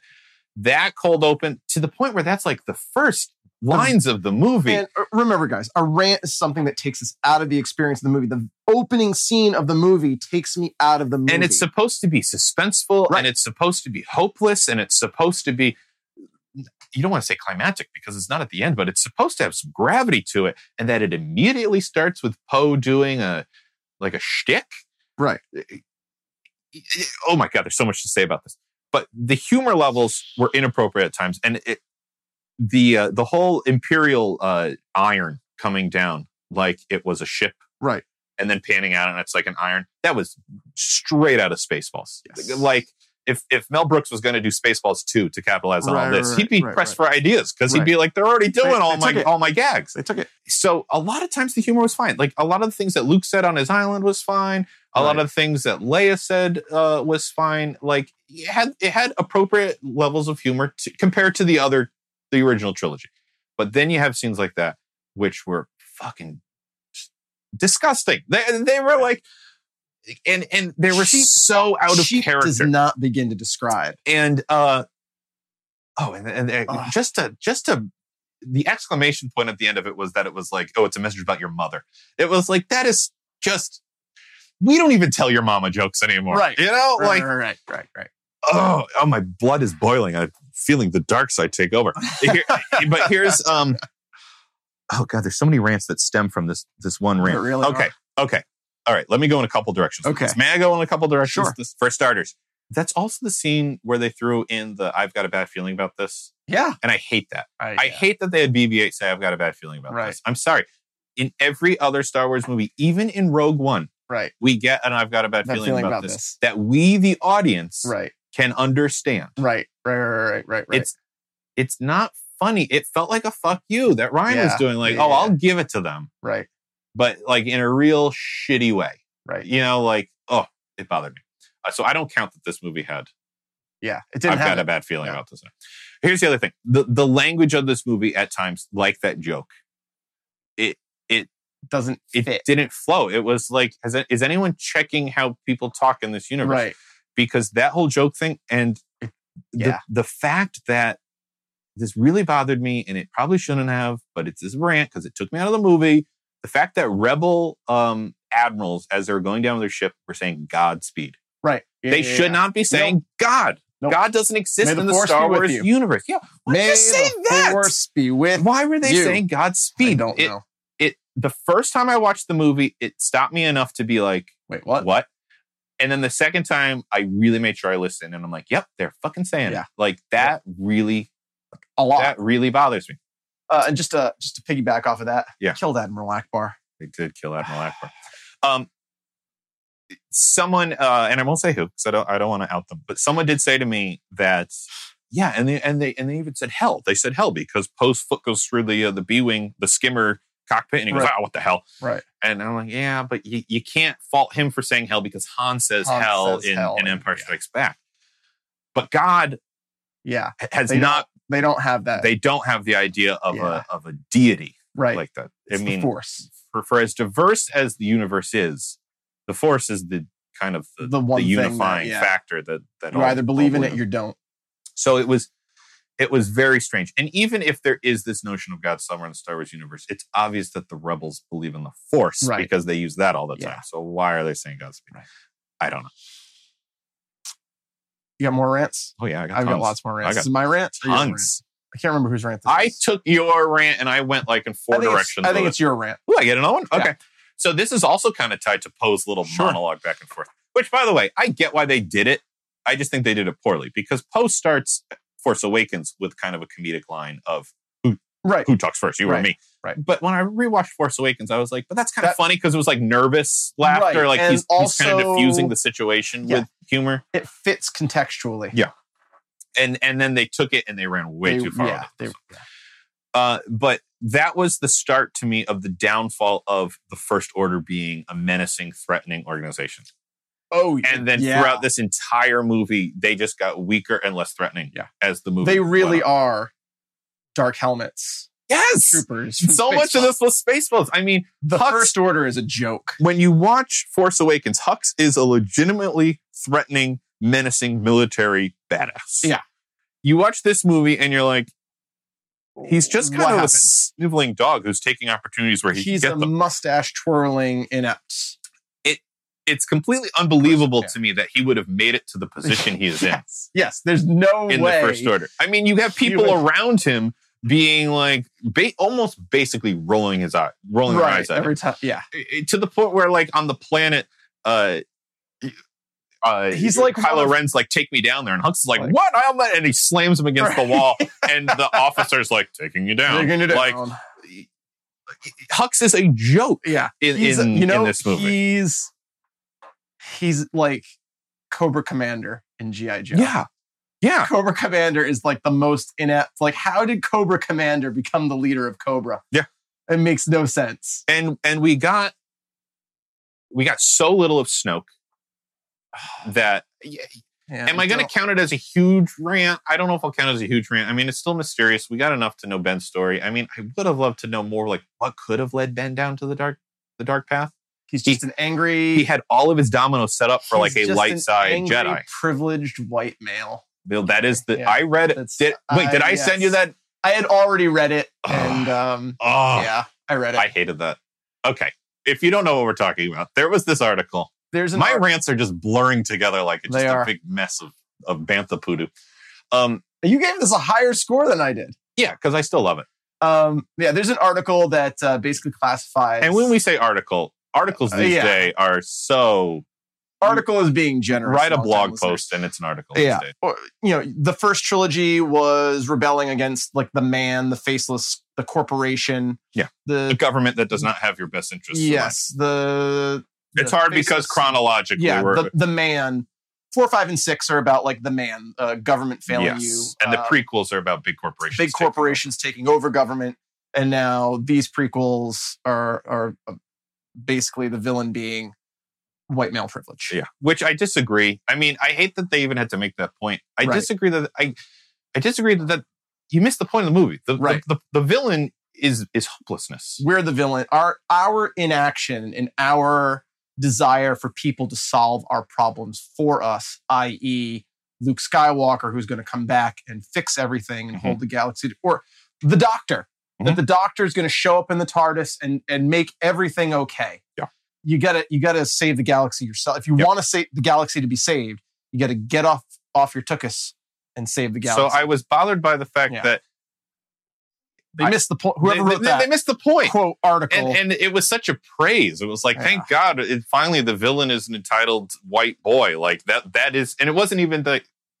It was praising that Star Wars saw that that's the true villain of our life, just like the man was the villain of that time, and corporations were the villain, and now the true villain, the thing that we all need to fight and rise up against, is entitled white boys. It's like, no, it's hopelessness. It's this idea that someone else is going to fix it for you, and if they don't, everything is hopeless. Like you missed the point on that, and people should not be getting on your bandwagon because it's faulty. It's based on a false premise. That wasn't even my rant. What are you doing to me? You're corrupting me. You're like, you're Snoke. Oh, I was talking about the First Order. Sure. Right? And the villainry of the First Order and how it was diminished. And Snoke was a red herring. I mean, we thought he was going to be huge, and that was another thing of Ryan being like, you think he's going to be big? Fuck you. Yeah.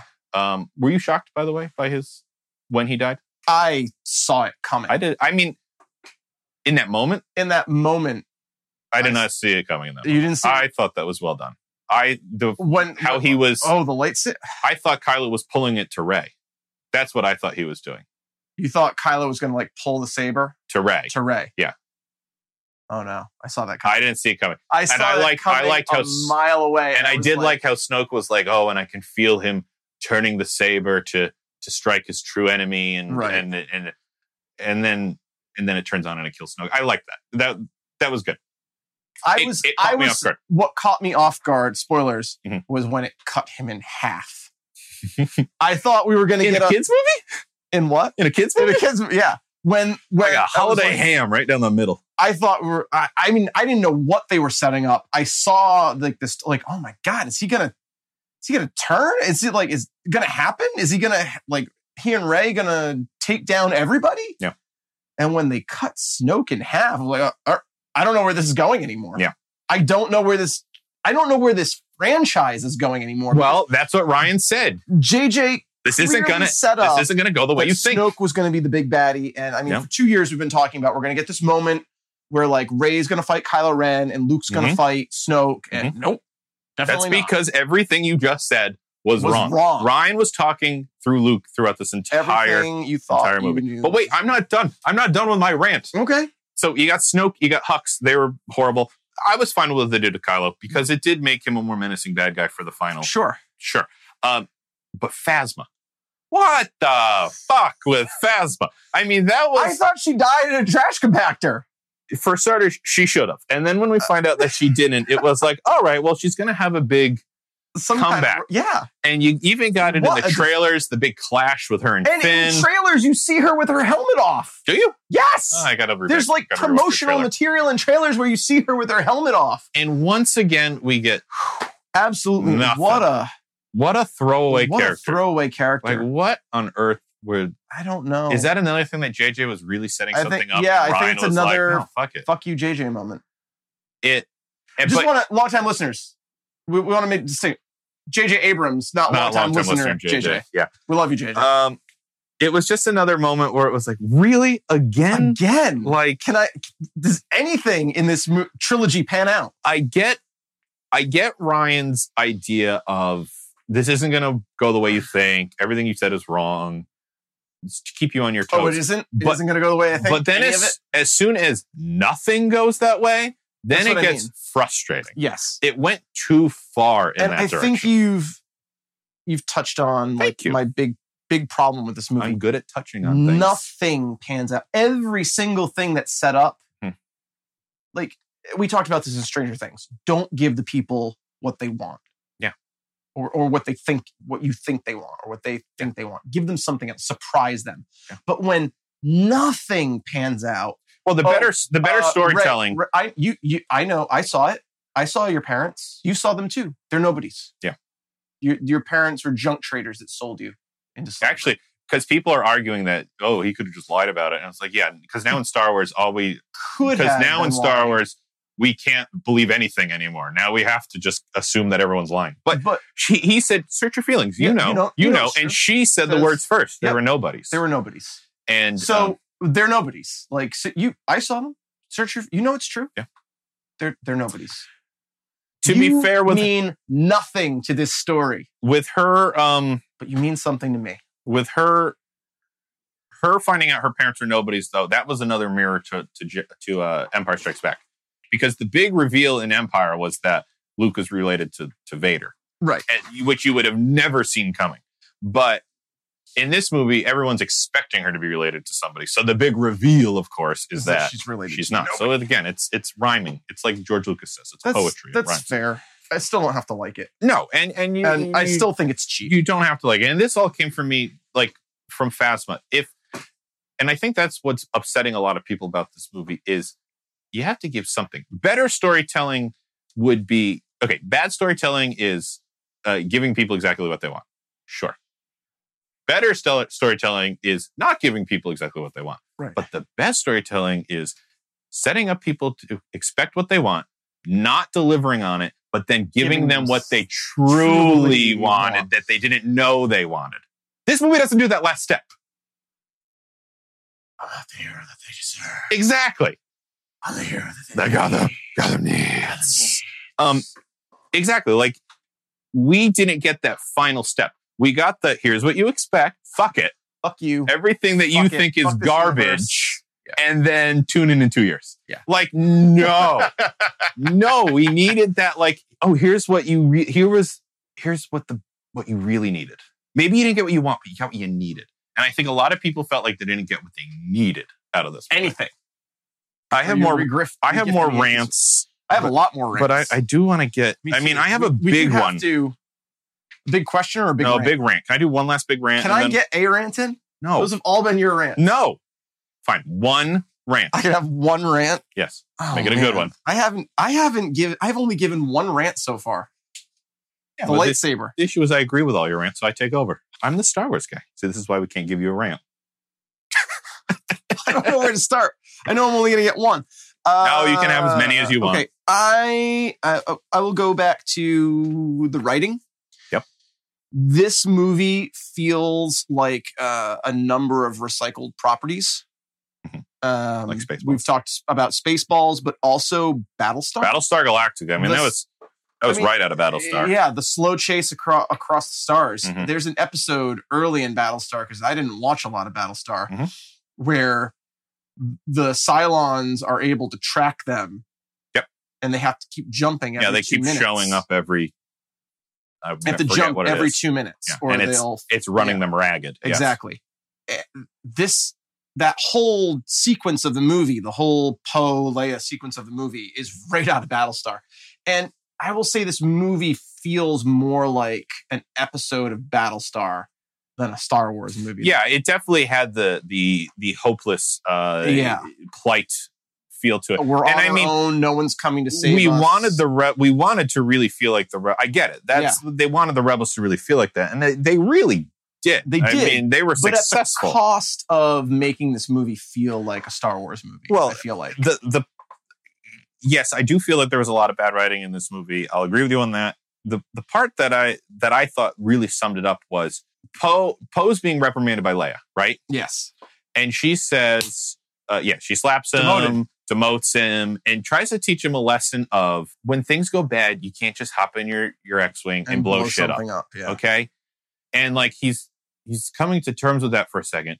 Then the fucking First Order appears. Right. And they're like, how do they track us? It goes to Pandemonium. And he turns to Leia and be like, permission to get in my X-Wing and blow shit up? And she's like, permission granted. That's bad writing. Yeah. Like she should have at least begrudgingly accepted. Right. She was like, yes, that's what we do in these situations. Right. Go. Blow shit up. But that's to your point. I'm not taking your rant. I'm sorry. I'm with you. Sorry. I'm just agreeing with you. You throw some more logs on the our little fire. Yeah. Can you just light up this little right here? There you go. Perfect. Toasty. How's that robe treating you? Any chance I could get a little robe? I'm gonna have to hang on to this robe. You want to huddle under the same robe? Sorry. Okay. That's wonderful. You know what? I'm taking this robe. It won't really hang over a mantle. No, we could get a mannequin. Wear it around the GoCo. We could get an Anakin mannequin. That's just, guys, long-term listeners, that was just a little softball in your direction. All right. It's your last wave? I will do one last rant, and then you can have as many rants as you want. Sure. Okay?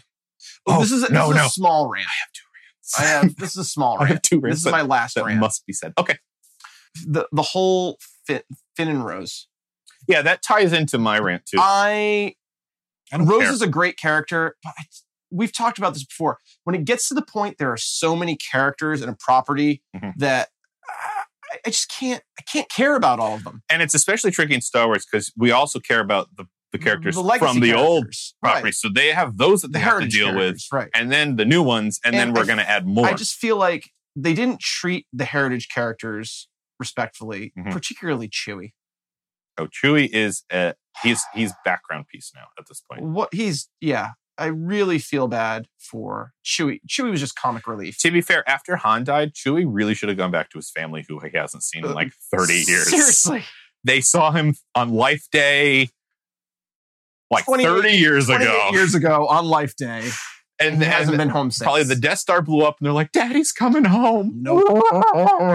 And he didn't show up, and then Han died. And now Daddy's coming. Oh, no. He has to babysit a girl he's never met. He's the father figure that Rey always needed. Yeah, but what about poor Lumpy? Poor Lumpy.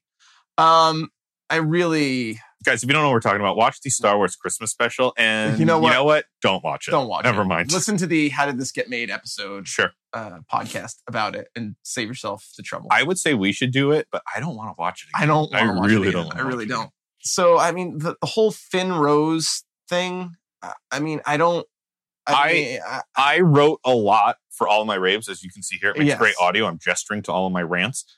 Just like on my rave, I wrote motherfucking Yoda. On my rants, all I wrote was Finn and Rose, don't care. Yeah. I didn't care about him at all. I don't care. And what a great send-off that would have been for the character. Yeah.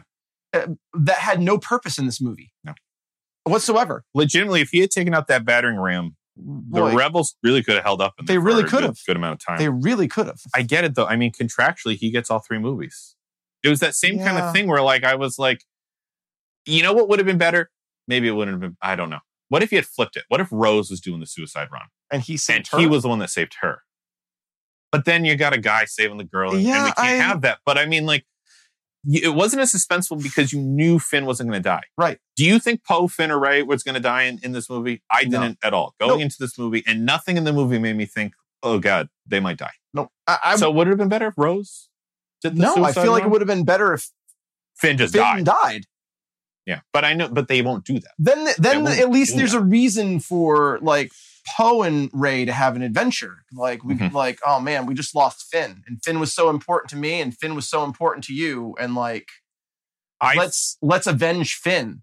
Let's firmly believe. And now it's like, oh well. Besides, Finn would become such a martyr, like any mean. other stormtroopers in the First Order. To see that a stormtrooper quoting save the rebellion, threw down his life to save the rebellion, would have been great. I mean, talk about like a way to like dismantle the First Order. I firmly believe that Rose was added to give Finn a love interest, because when you watch Force Awakens, you see a budding relationship between Finn and Rey. Right. But Ryan, at least what I got from this movie, was he wants to posit the idea that there can be some sort of romantic chemistry between Kylo and Rey. And he doesn't want to turn this, rightfully so, into some sort of love triangle story. And I don't want that in my Star Wars either. I don't either. But to like make it okay so you're not thinking about Finn and what she's doing to Finn, that's just what I feel like where this Rose character came from. I thought the actress who played Rose was great. Yeah, absolutely. The idea of Rose, like who she is as a character, great. The use of her is bad. Terrible. Which brings me to Canto Blight, the whole casino planet. I would have cut that whole scene out. Yep. I would have cut the whole part of the story out. How about just like if Rose is like that awesome, just get her onto the ship and that's what why do we need Benicio del Toro? That's what someone wrote in. Nobody from Jakku wrote in and said that, why do the casino planet? Why not just have Finn and Rose infiltrate the Star Destroyer and just take it from there? Right. Why did we have to come and get all of this? Doesn't this Finn stuff? say that? Like, how about the guy that used to like to mop the place, which I have a big problem with, because I used to work at a movie theater. Okay, I would clean up after things. I couldn't go like run the projectors. Like they don't tell the people who clean things how to like operate heavy. Long-time listeners, sketches. Like, I'm losing it over here. He's losing it. I'm sticking with my 86, but he's a giant green puddle of milk. I had a hard enough time in Force Awakens when he was like, I can get us in there. I was a janitor. I know the way around. And then he got there and he didn't actually know how it all worked. He just knew the layout. Okay, I'll believe it. But he was also at some point stationed on Snoke's ship and knew exactly where the cloaking was. Like, what is his area of cleaning? How long does it take to do? He knew all of Starkiller Base and all of Snoke's ship, and have training to become a stormtrooper. Why did they take the janitor and be like, this guy? We're gonna put him in armor, and we're gonna we're light on troopers. Goodness, get out there on the front lines. Goodness no gracious. Wonder Finn couldn't like fire his blaster off. Yeah, no wonder he was I should be mopping right now. I can't kill villagers. It's the writing. I guess that's the writing. The casino planet, it just didn't do anything for me. It had like this ham-fisted like animal rights message. Yeah. Which the Oliver Twist orphans. Which is a fine message, but like we're in the middle of kind of higher stakes right now than animal abuse. I'm sorry. The Resistance is literally being picked off ship by ship. And I'm all for, believe me, I'm all for like animal rights. Yeah. But in this movie, like horse creatures with the face of people. His friends were dying. Yes. Yeah, and the horse creatures had faces of people. It was like, can't we just care for them if they're animals? The way I would have fixed the Casino Planet, cut it out, get it out of there. Yeah. I don't like DJ either. No, I mean, and DJ again, he was the mirror to Empire. He was supposed to be the Lando character. Yeah. The scoundrel who doesn't have allegiance to either side. Right. And it's just in this movie, instead, he takes the quote unquote bad side. Right. And in Empire, and the whole idea of like, who are the real villains in the world? Where they're the war profiteers. They're like, and they sell to both, and this is where I felt like Rogue One has overshadowed everything about Star Wars now, where everyone's the villain. Everyone's the villain. Mm-hmm. Like the Resistance, the Rebellion is no better than the Empire. Truly, the true message of this movie was these black and whites don't exist. There aren't these extremes, black and white. Yeah, it's all shades of gray. But it was just unnecessary. I would have loved to see more like the people in the universe that don't give a shit about the First Order and the Rebellion. They're just living their lives, and it's a big nuisance to them. Right. That would have been a more powerful message. Oh, they're killing each other again. That being said, though, I didn't need any of it. Didn't need any of it. Should we go to big questions? One more rant. I know there's so many rants. This really bothered me. At the end of Force Awakens, one of my big rants for Force Awakens was that the way it ended with that helicopter shot of Rey handing Luke his lightsaber. Yes. Just because in my Star Wars movies, I want that final frame to be the hero shot. Mm-hmm. And we always get that. In every other Star Wars movie, even the prequels, we get that nice frame of the heroes. Even Rogue One. Did we get that in there? Yeah, they're on the beach, they explode. Oh, yeah. But I mean, like, the literal last frame of the movie is usually like them looking in the camera's direction in a celebration. Sure. Yeah. Or if it's a darker movie, forlorn over something. We didn't get that at the end of Force Awakens, and it bothered me, but I was like, whatever, new Star Wars. This movie did that. It did that. It ended in a nice frame shot of everyone on the Falcon, all of our main characters, old and new, all together, framed, and it was going to end with the credits, and then we get fucking Stable Boy at the end instead to end the movie. Well, no! He's going to be the hero of the next trilogy that Rian Johnson is writing. It drove me crazy. Over at Disney. He's setting up his trilogy. Me crazy. Big questions. Big questions. Yeah. I'll go light on my big questions because I went heavy into my raves and rants. How are they going to deal with Carrie Fisher's death? I don't know. I saw someone who said online, which I think it would have been nice. This would have been a nice opportunity to let Carrie Fisher go in this movie. Right. And not kill Luke and let him show up in the next one. Considering he's the only one left alive that wants to do it. Wants to do it. Like someone said, how beautiful would it have been if she died peacefully in her sleep in the coma, but all that was left was her robes to show that she had the connection to the robes. One with the Force. That would have been beautiful. Yep. And I agree. That would have been. How about this? How about this? Mm-hmm. Right? You really want to show that Leia's a Force wielder? Mm-hmm.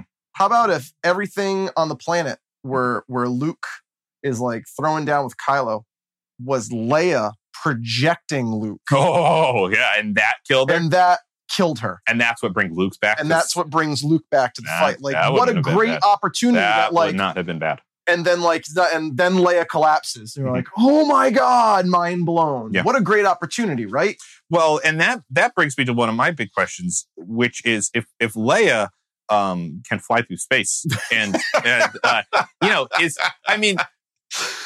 oh, Ryan, it happens. What so we have to address it. It happens. It's canon now. You have to believe that took a pretty powerful Force wielder to do that, right? Yes. So if she's powerful enough to preserve her life in space and bring her back to the ship, why do we need Luke to be the spark of hope? Right. Why is it Leia the spark if she's Force sensitive enough to be able to do that? Why doesn't Leia walk out there and throw down with him? And I'm not telling. I mean, don't do a suicide mission, but she should be, inciting all this hope in people. Sure. I mean, even at the end, Leia is not inspirational. Why was it such a big deal at the end that they were trapped by the rocks and then Rey had to save them? Why didn't Leia just lift the rocks? She was there. She could have done it. Now we know she could have done it. Because they added in all that stuff after she died. Exactly. That's what I think. Yeah. Which makes it cheap. Yeah. Your question. In a universe such as this, where you have all these droids that can do like fucking anything. What, take down like 10 Canto Bright prison guards? With coins. Yep. Or even fucking pilot an AT-ST. Right. Which was pretty cool. But why do the living humanoid captains have to go down with their ships in the Rebel fleet? Yeah. Why didn't you just stick a droid on that? Right. Like, right. And then the argument is like, well, a droid wouldn't make those hard decisions. Hey, well, BB-8 decided to commandeer an ATST. Right. Like, that's against his programming. Speaking of characters who were treated poorly, 3PO. Oh my God. Well, I think 3PO and R2. You wanted him to go down with a ship, but stick him in front of it? How about instead of like Admiral Holdo going down with the ship, how about 3PO goes down with the ship? Yeah. Oh, we would have cared a whole lot more. So much more. Yeah. Yeah. And I'm running away. I don't know. Master Luke. And that's a small, big question. That's a good question. But I think it's legitimately. Why not share the big plan with Poe and the Rebel pilots? Because all of his pilot friends like stage a mutiny with him. Not only his pilot friends, Billy Lord's character who is like bridge crew. Bridge crew, yeah. She should be privy to this. She should, like, they shared the plan with no one. It's a good point on Billy Lord, yeah. Billy Lord, Carrie Fisher's daughter. And she got a bigger part in this movie, and great. Yep. But yeah, she and obviously she was on the side of Poe because you wanted, naturally that makes you believe in the trenches, yeah. Yeah, and that he's in the right. Yes. Here. But it fine. I get that she wouldn't tell Poe. She doesn't need to tell Poe. He's just a hotshot pilot. But she's bridge crew. She should absolutely. She should have known. That was the part. Why doesn't anyone know the plan? Yep. How do you expect to get away if no one knows the plan? Yep. And it could have been explained away as simply as we know the Empire's tracking us somehow. We couldn't take any chances. Right. But they didn't even do that. No. It really just felt like. I'm going to hold it over you. I'm a parent who knows better. You don't need to know. I don't know if maybe they were trying to like sow some doubt in our minds as to whether or not Holdo was a mole. I did have those thoughts. I was like, is she trying to get them caught? It was sloppily done, and it was like a giant plot hole to me. You're the timeline guy. Yes. What do you think the timeline is here? Like, how long do you think Luke has been exiled? Oh, how many? So basically, I think Kylo Ren's like probably 30s. Okay, so when do you 30 think? years old, so when 35. do you think that happened? 10 years ago? I think Luke's probably been in exile for like 15 years. Okay, so all this shit, because the First Order doesn't happen until Rey or Ben leaves training with Luke. I would imagine. Or maybe they existed, but they didn't get the power bump that they did when they got Kylo Ren. Yeah, because I was having a hard time like placing like, how long has Luke been away from everything? How long has Ben been evil? Because Luke Skywalker's a legend. Yeah. Like the kids are playing with off-brand Star Wars figures at the end of the movie. Yeah. Disney's coming down hard on them. Yeah, they are. Yeah, and that would have been a great after-credit scene, like Mickey Mouse carting him off to jail.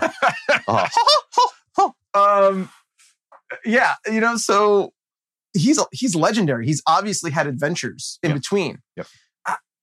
It feels long to me. It feels like a long time, but I feel like it can't be any longer than like 5 years. Yeah.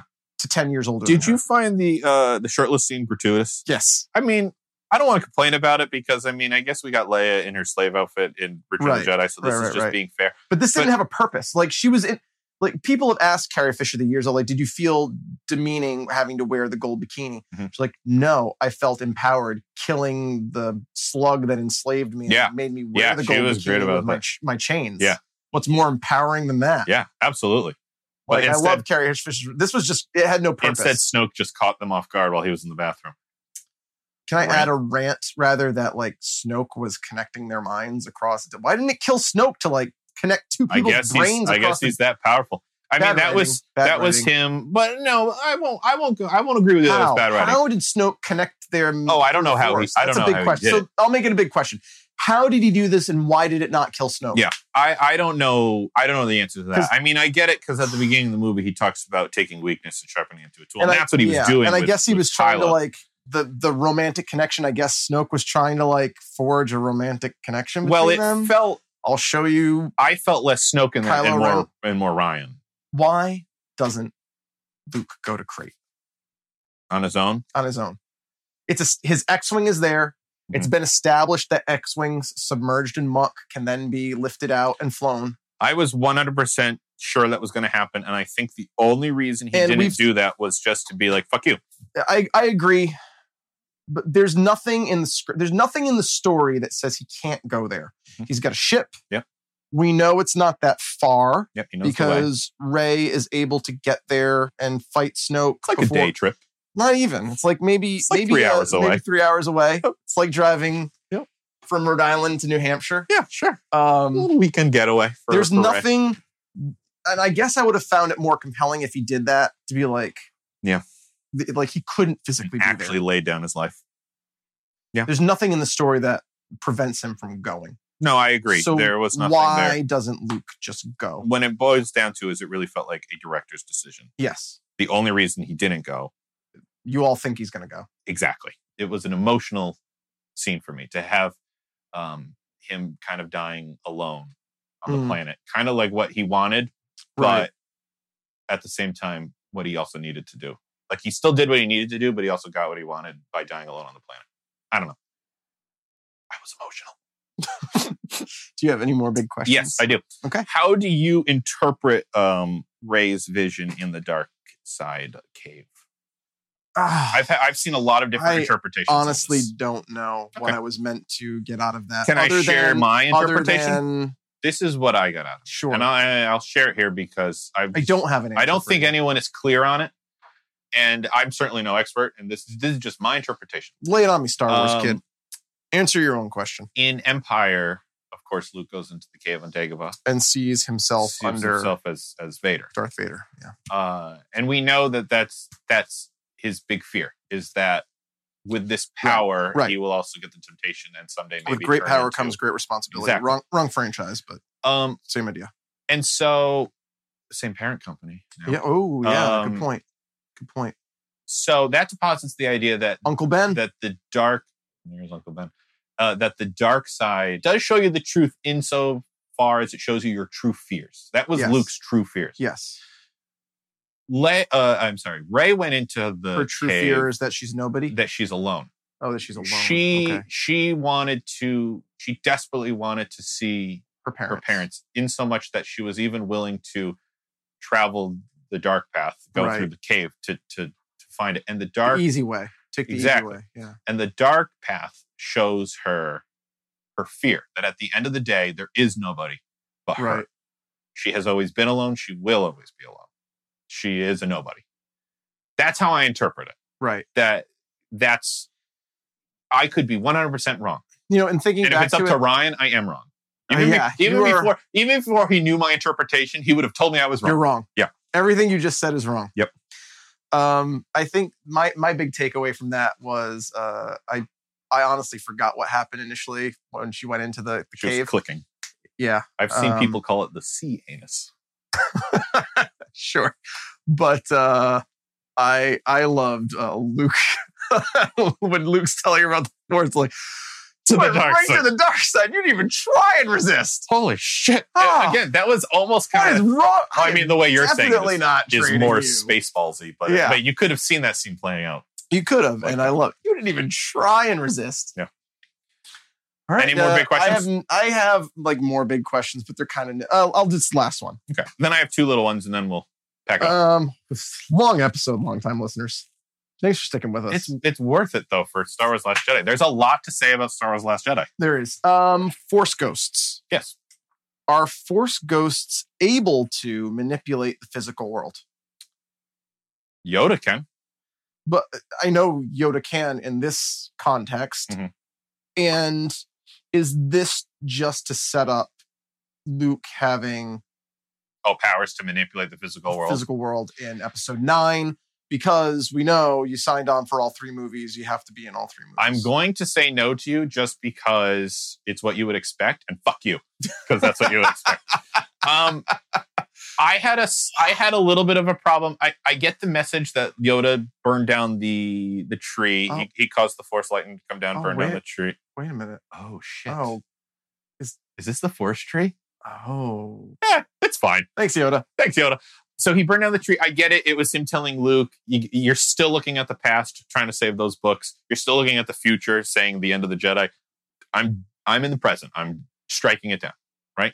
But that deposits the idea that he can like Force lightning things in ghost form. Right. Why doesn't he just go fucking kill Snoke on his own? Like, thank you. Like he's invincible, basically. Right, he's a ghost that can like kill people. If ghosts can do that, like why doesn't Luke look Luke look back on when he's on Hoth and Ben shows up to the first time being like, hey, Ben, you were fine. Fuck, Ben? Why didn't you like build me a little cave or something, you son of a bitch? Right.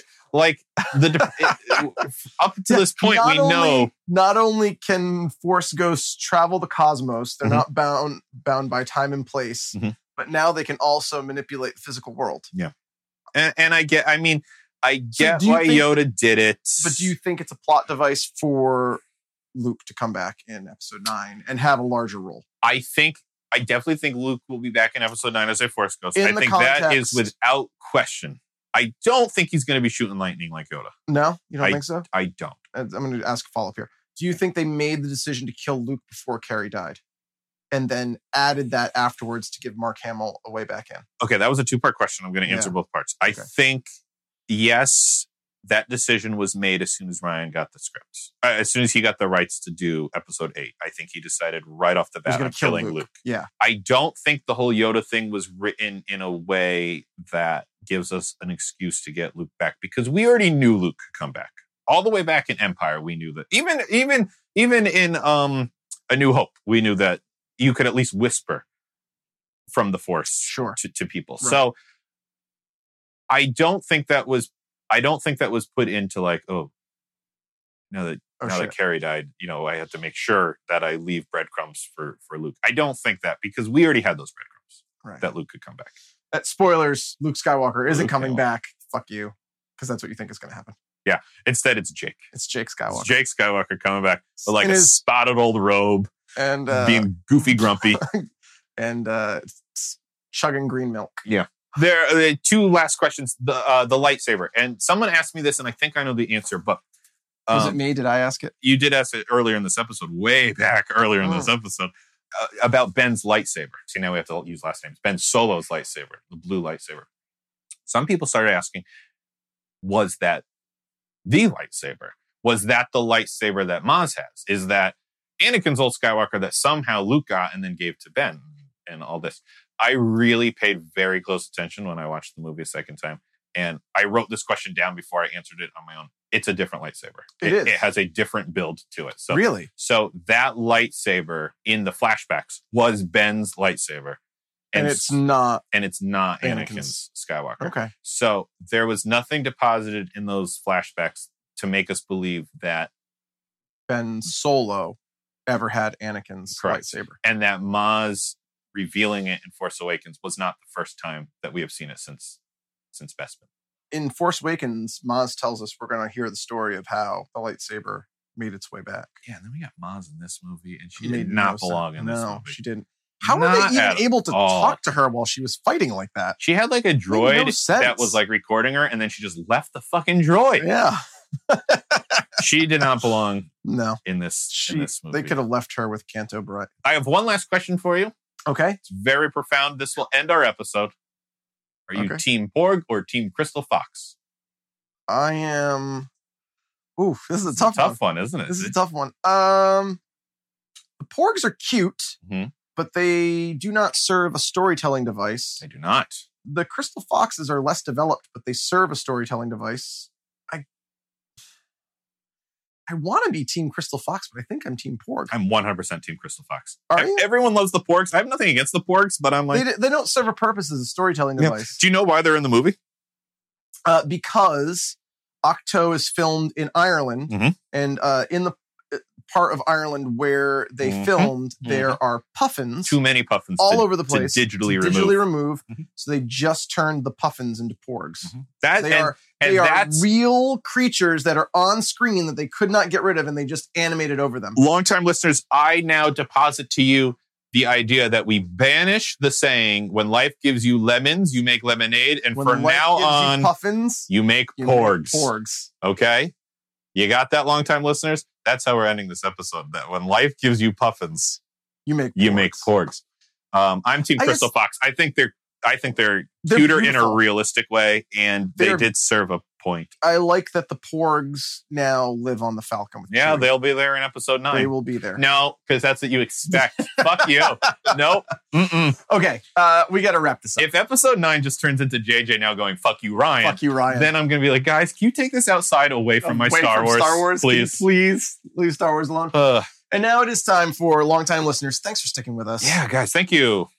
Shades and Sketch recommendations. Sketch, what is your recommendation? I will lead us off this time. I'm going to recommend another board game. Recommended a board game back in Thor, and got a lot of positive buzz from that. So I'm going to recommend Star Wars Rebellion, which is it is an intense board game. This is not a board game you take out and kill an hour on a rainy day. Okay. I've only played it 2 times so far. I've won both times. Sorry, long-time listener JJ, but I have. You play as either the Rebellion, a classic trilogy. Classic Rebellion. Either the Rebellion or the Empire.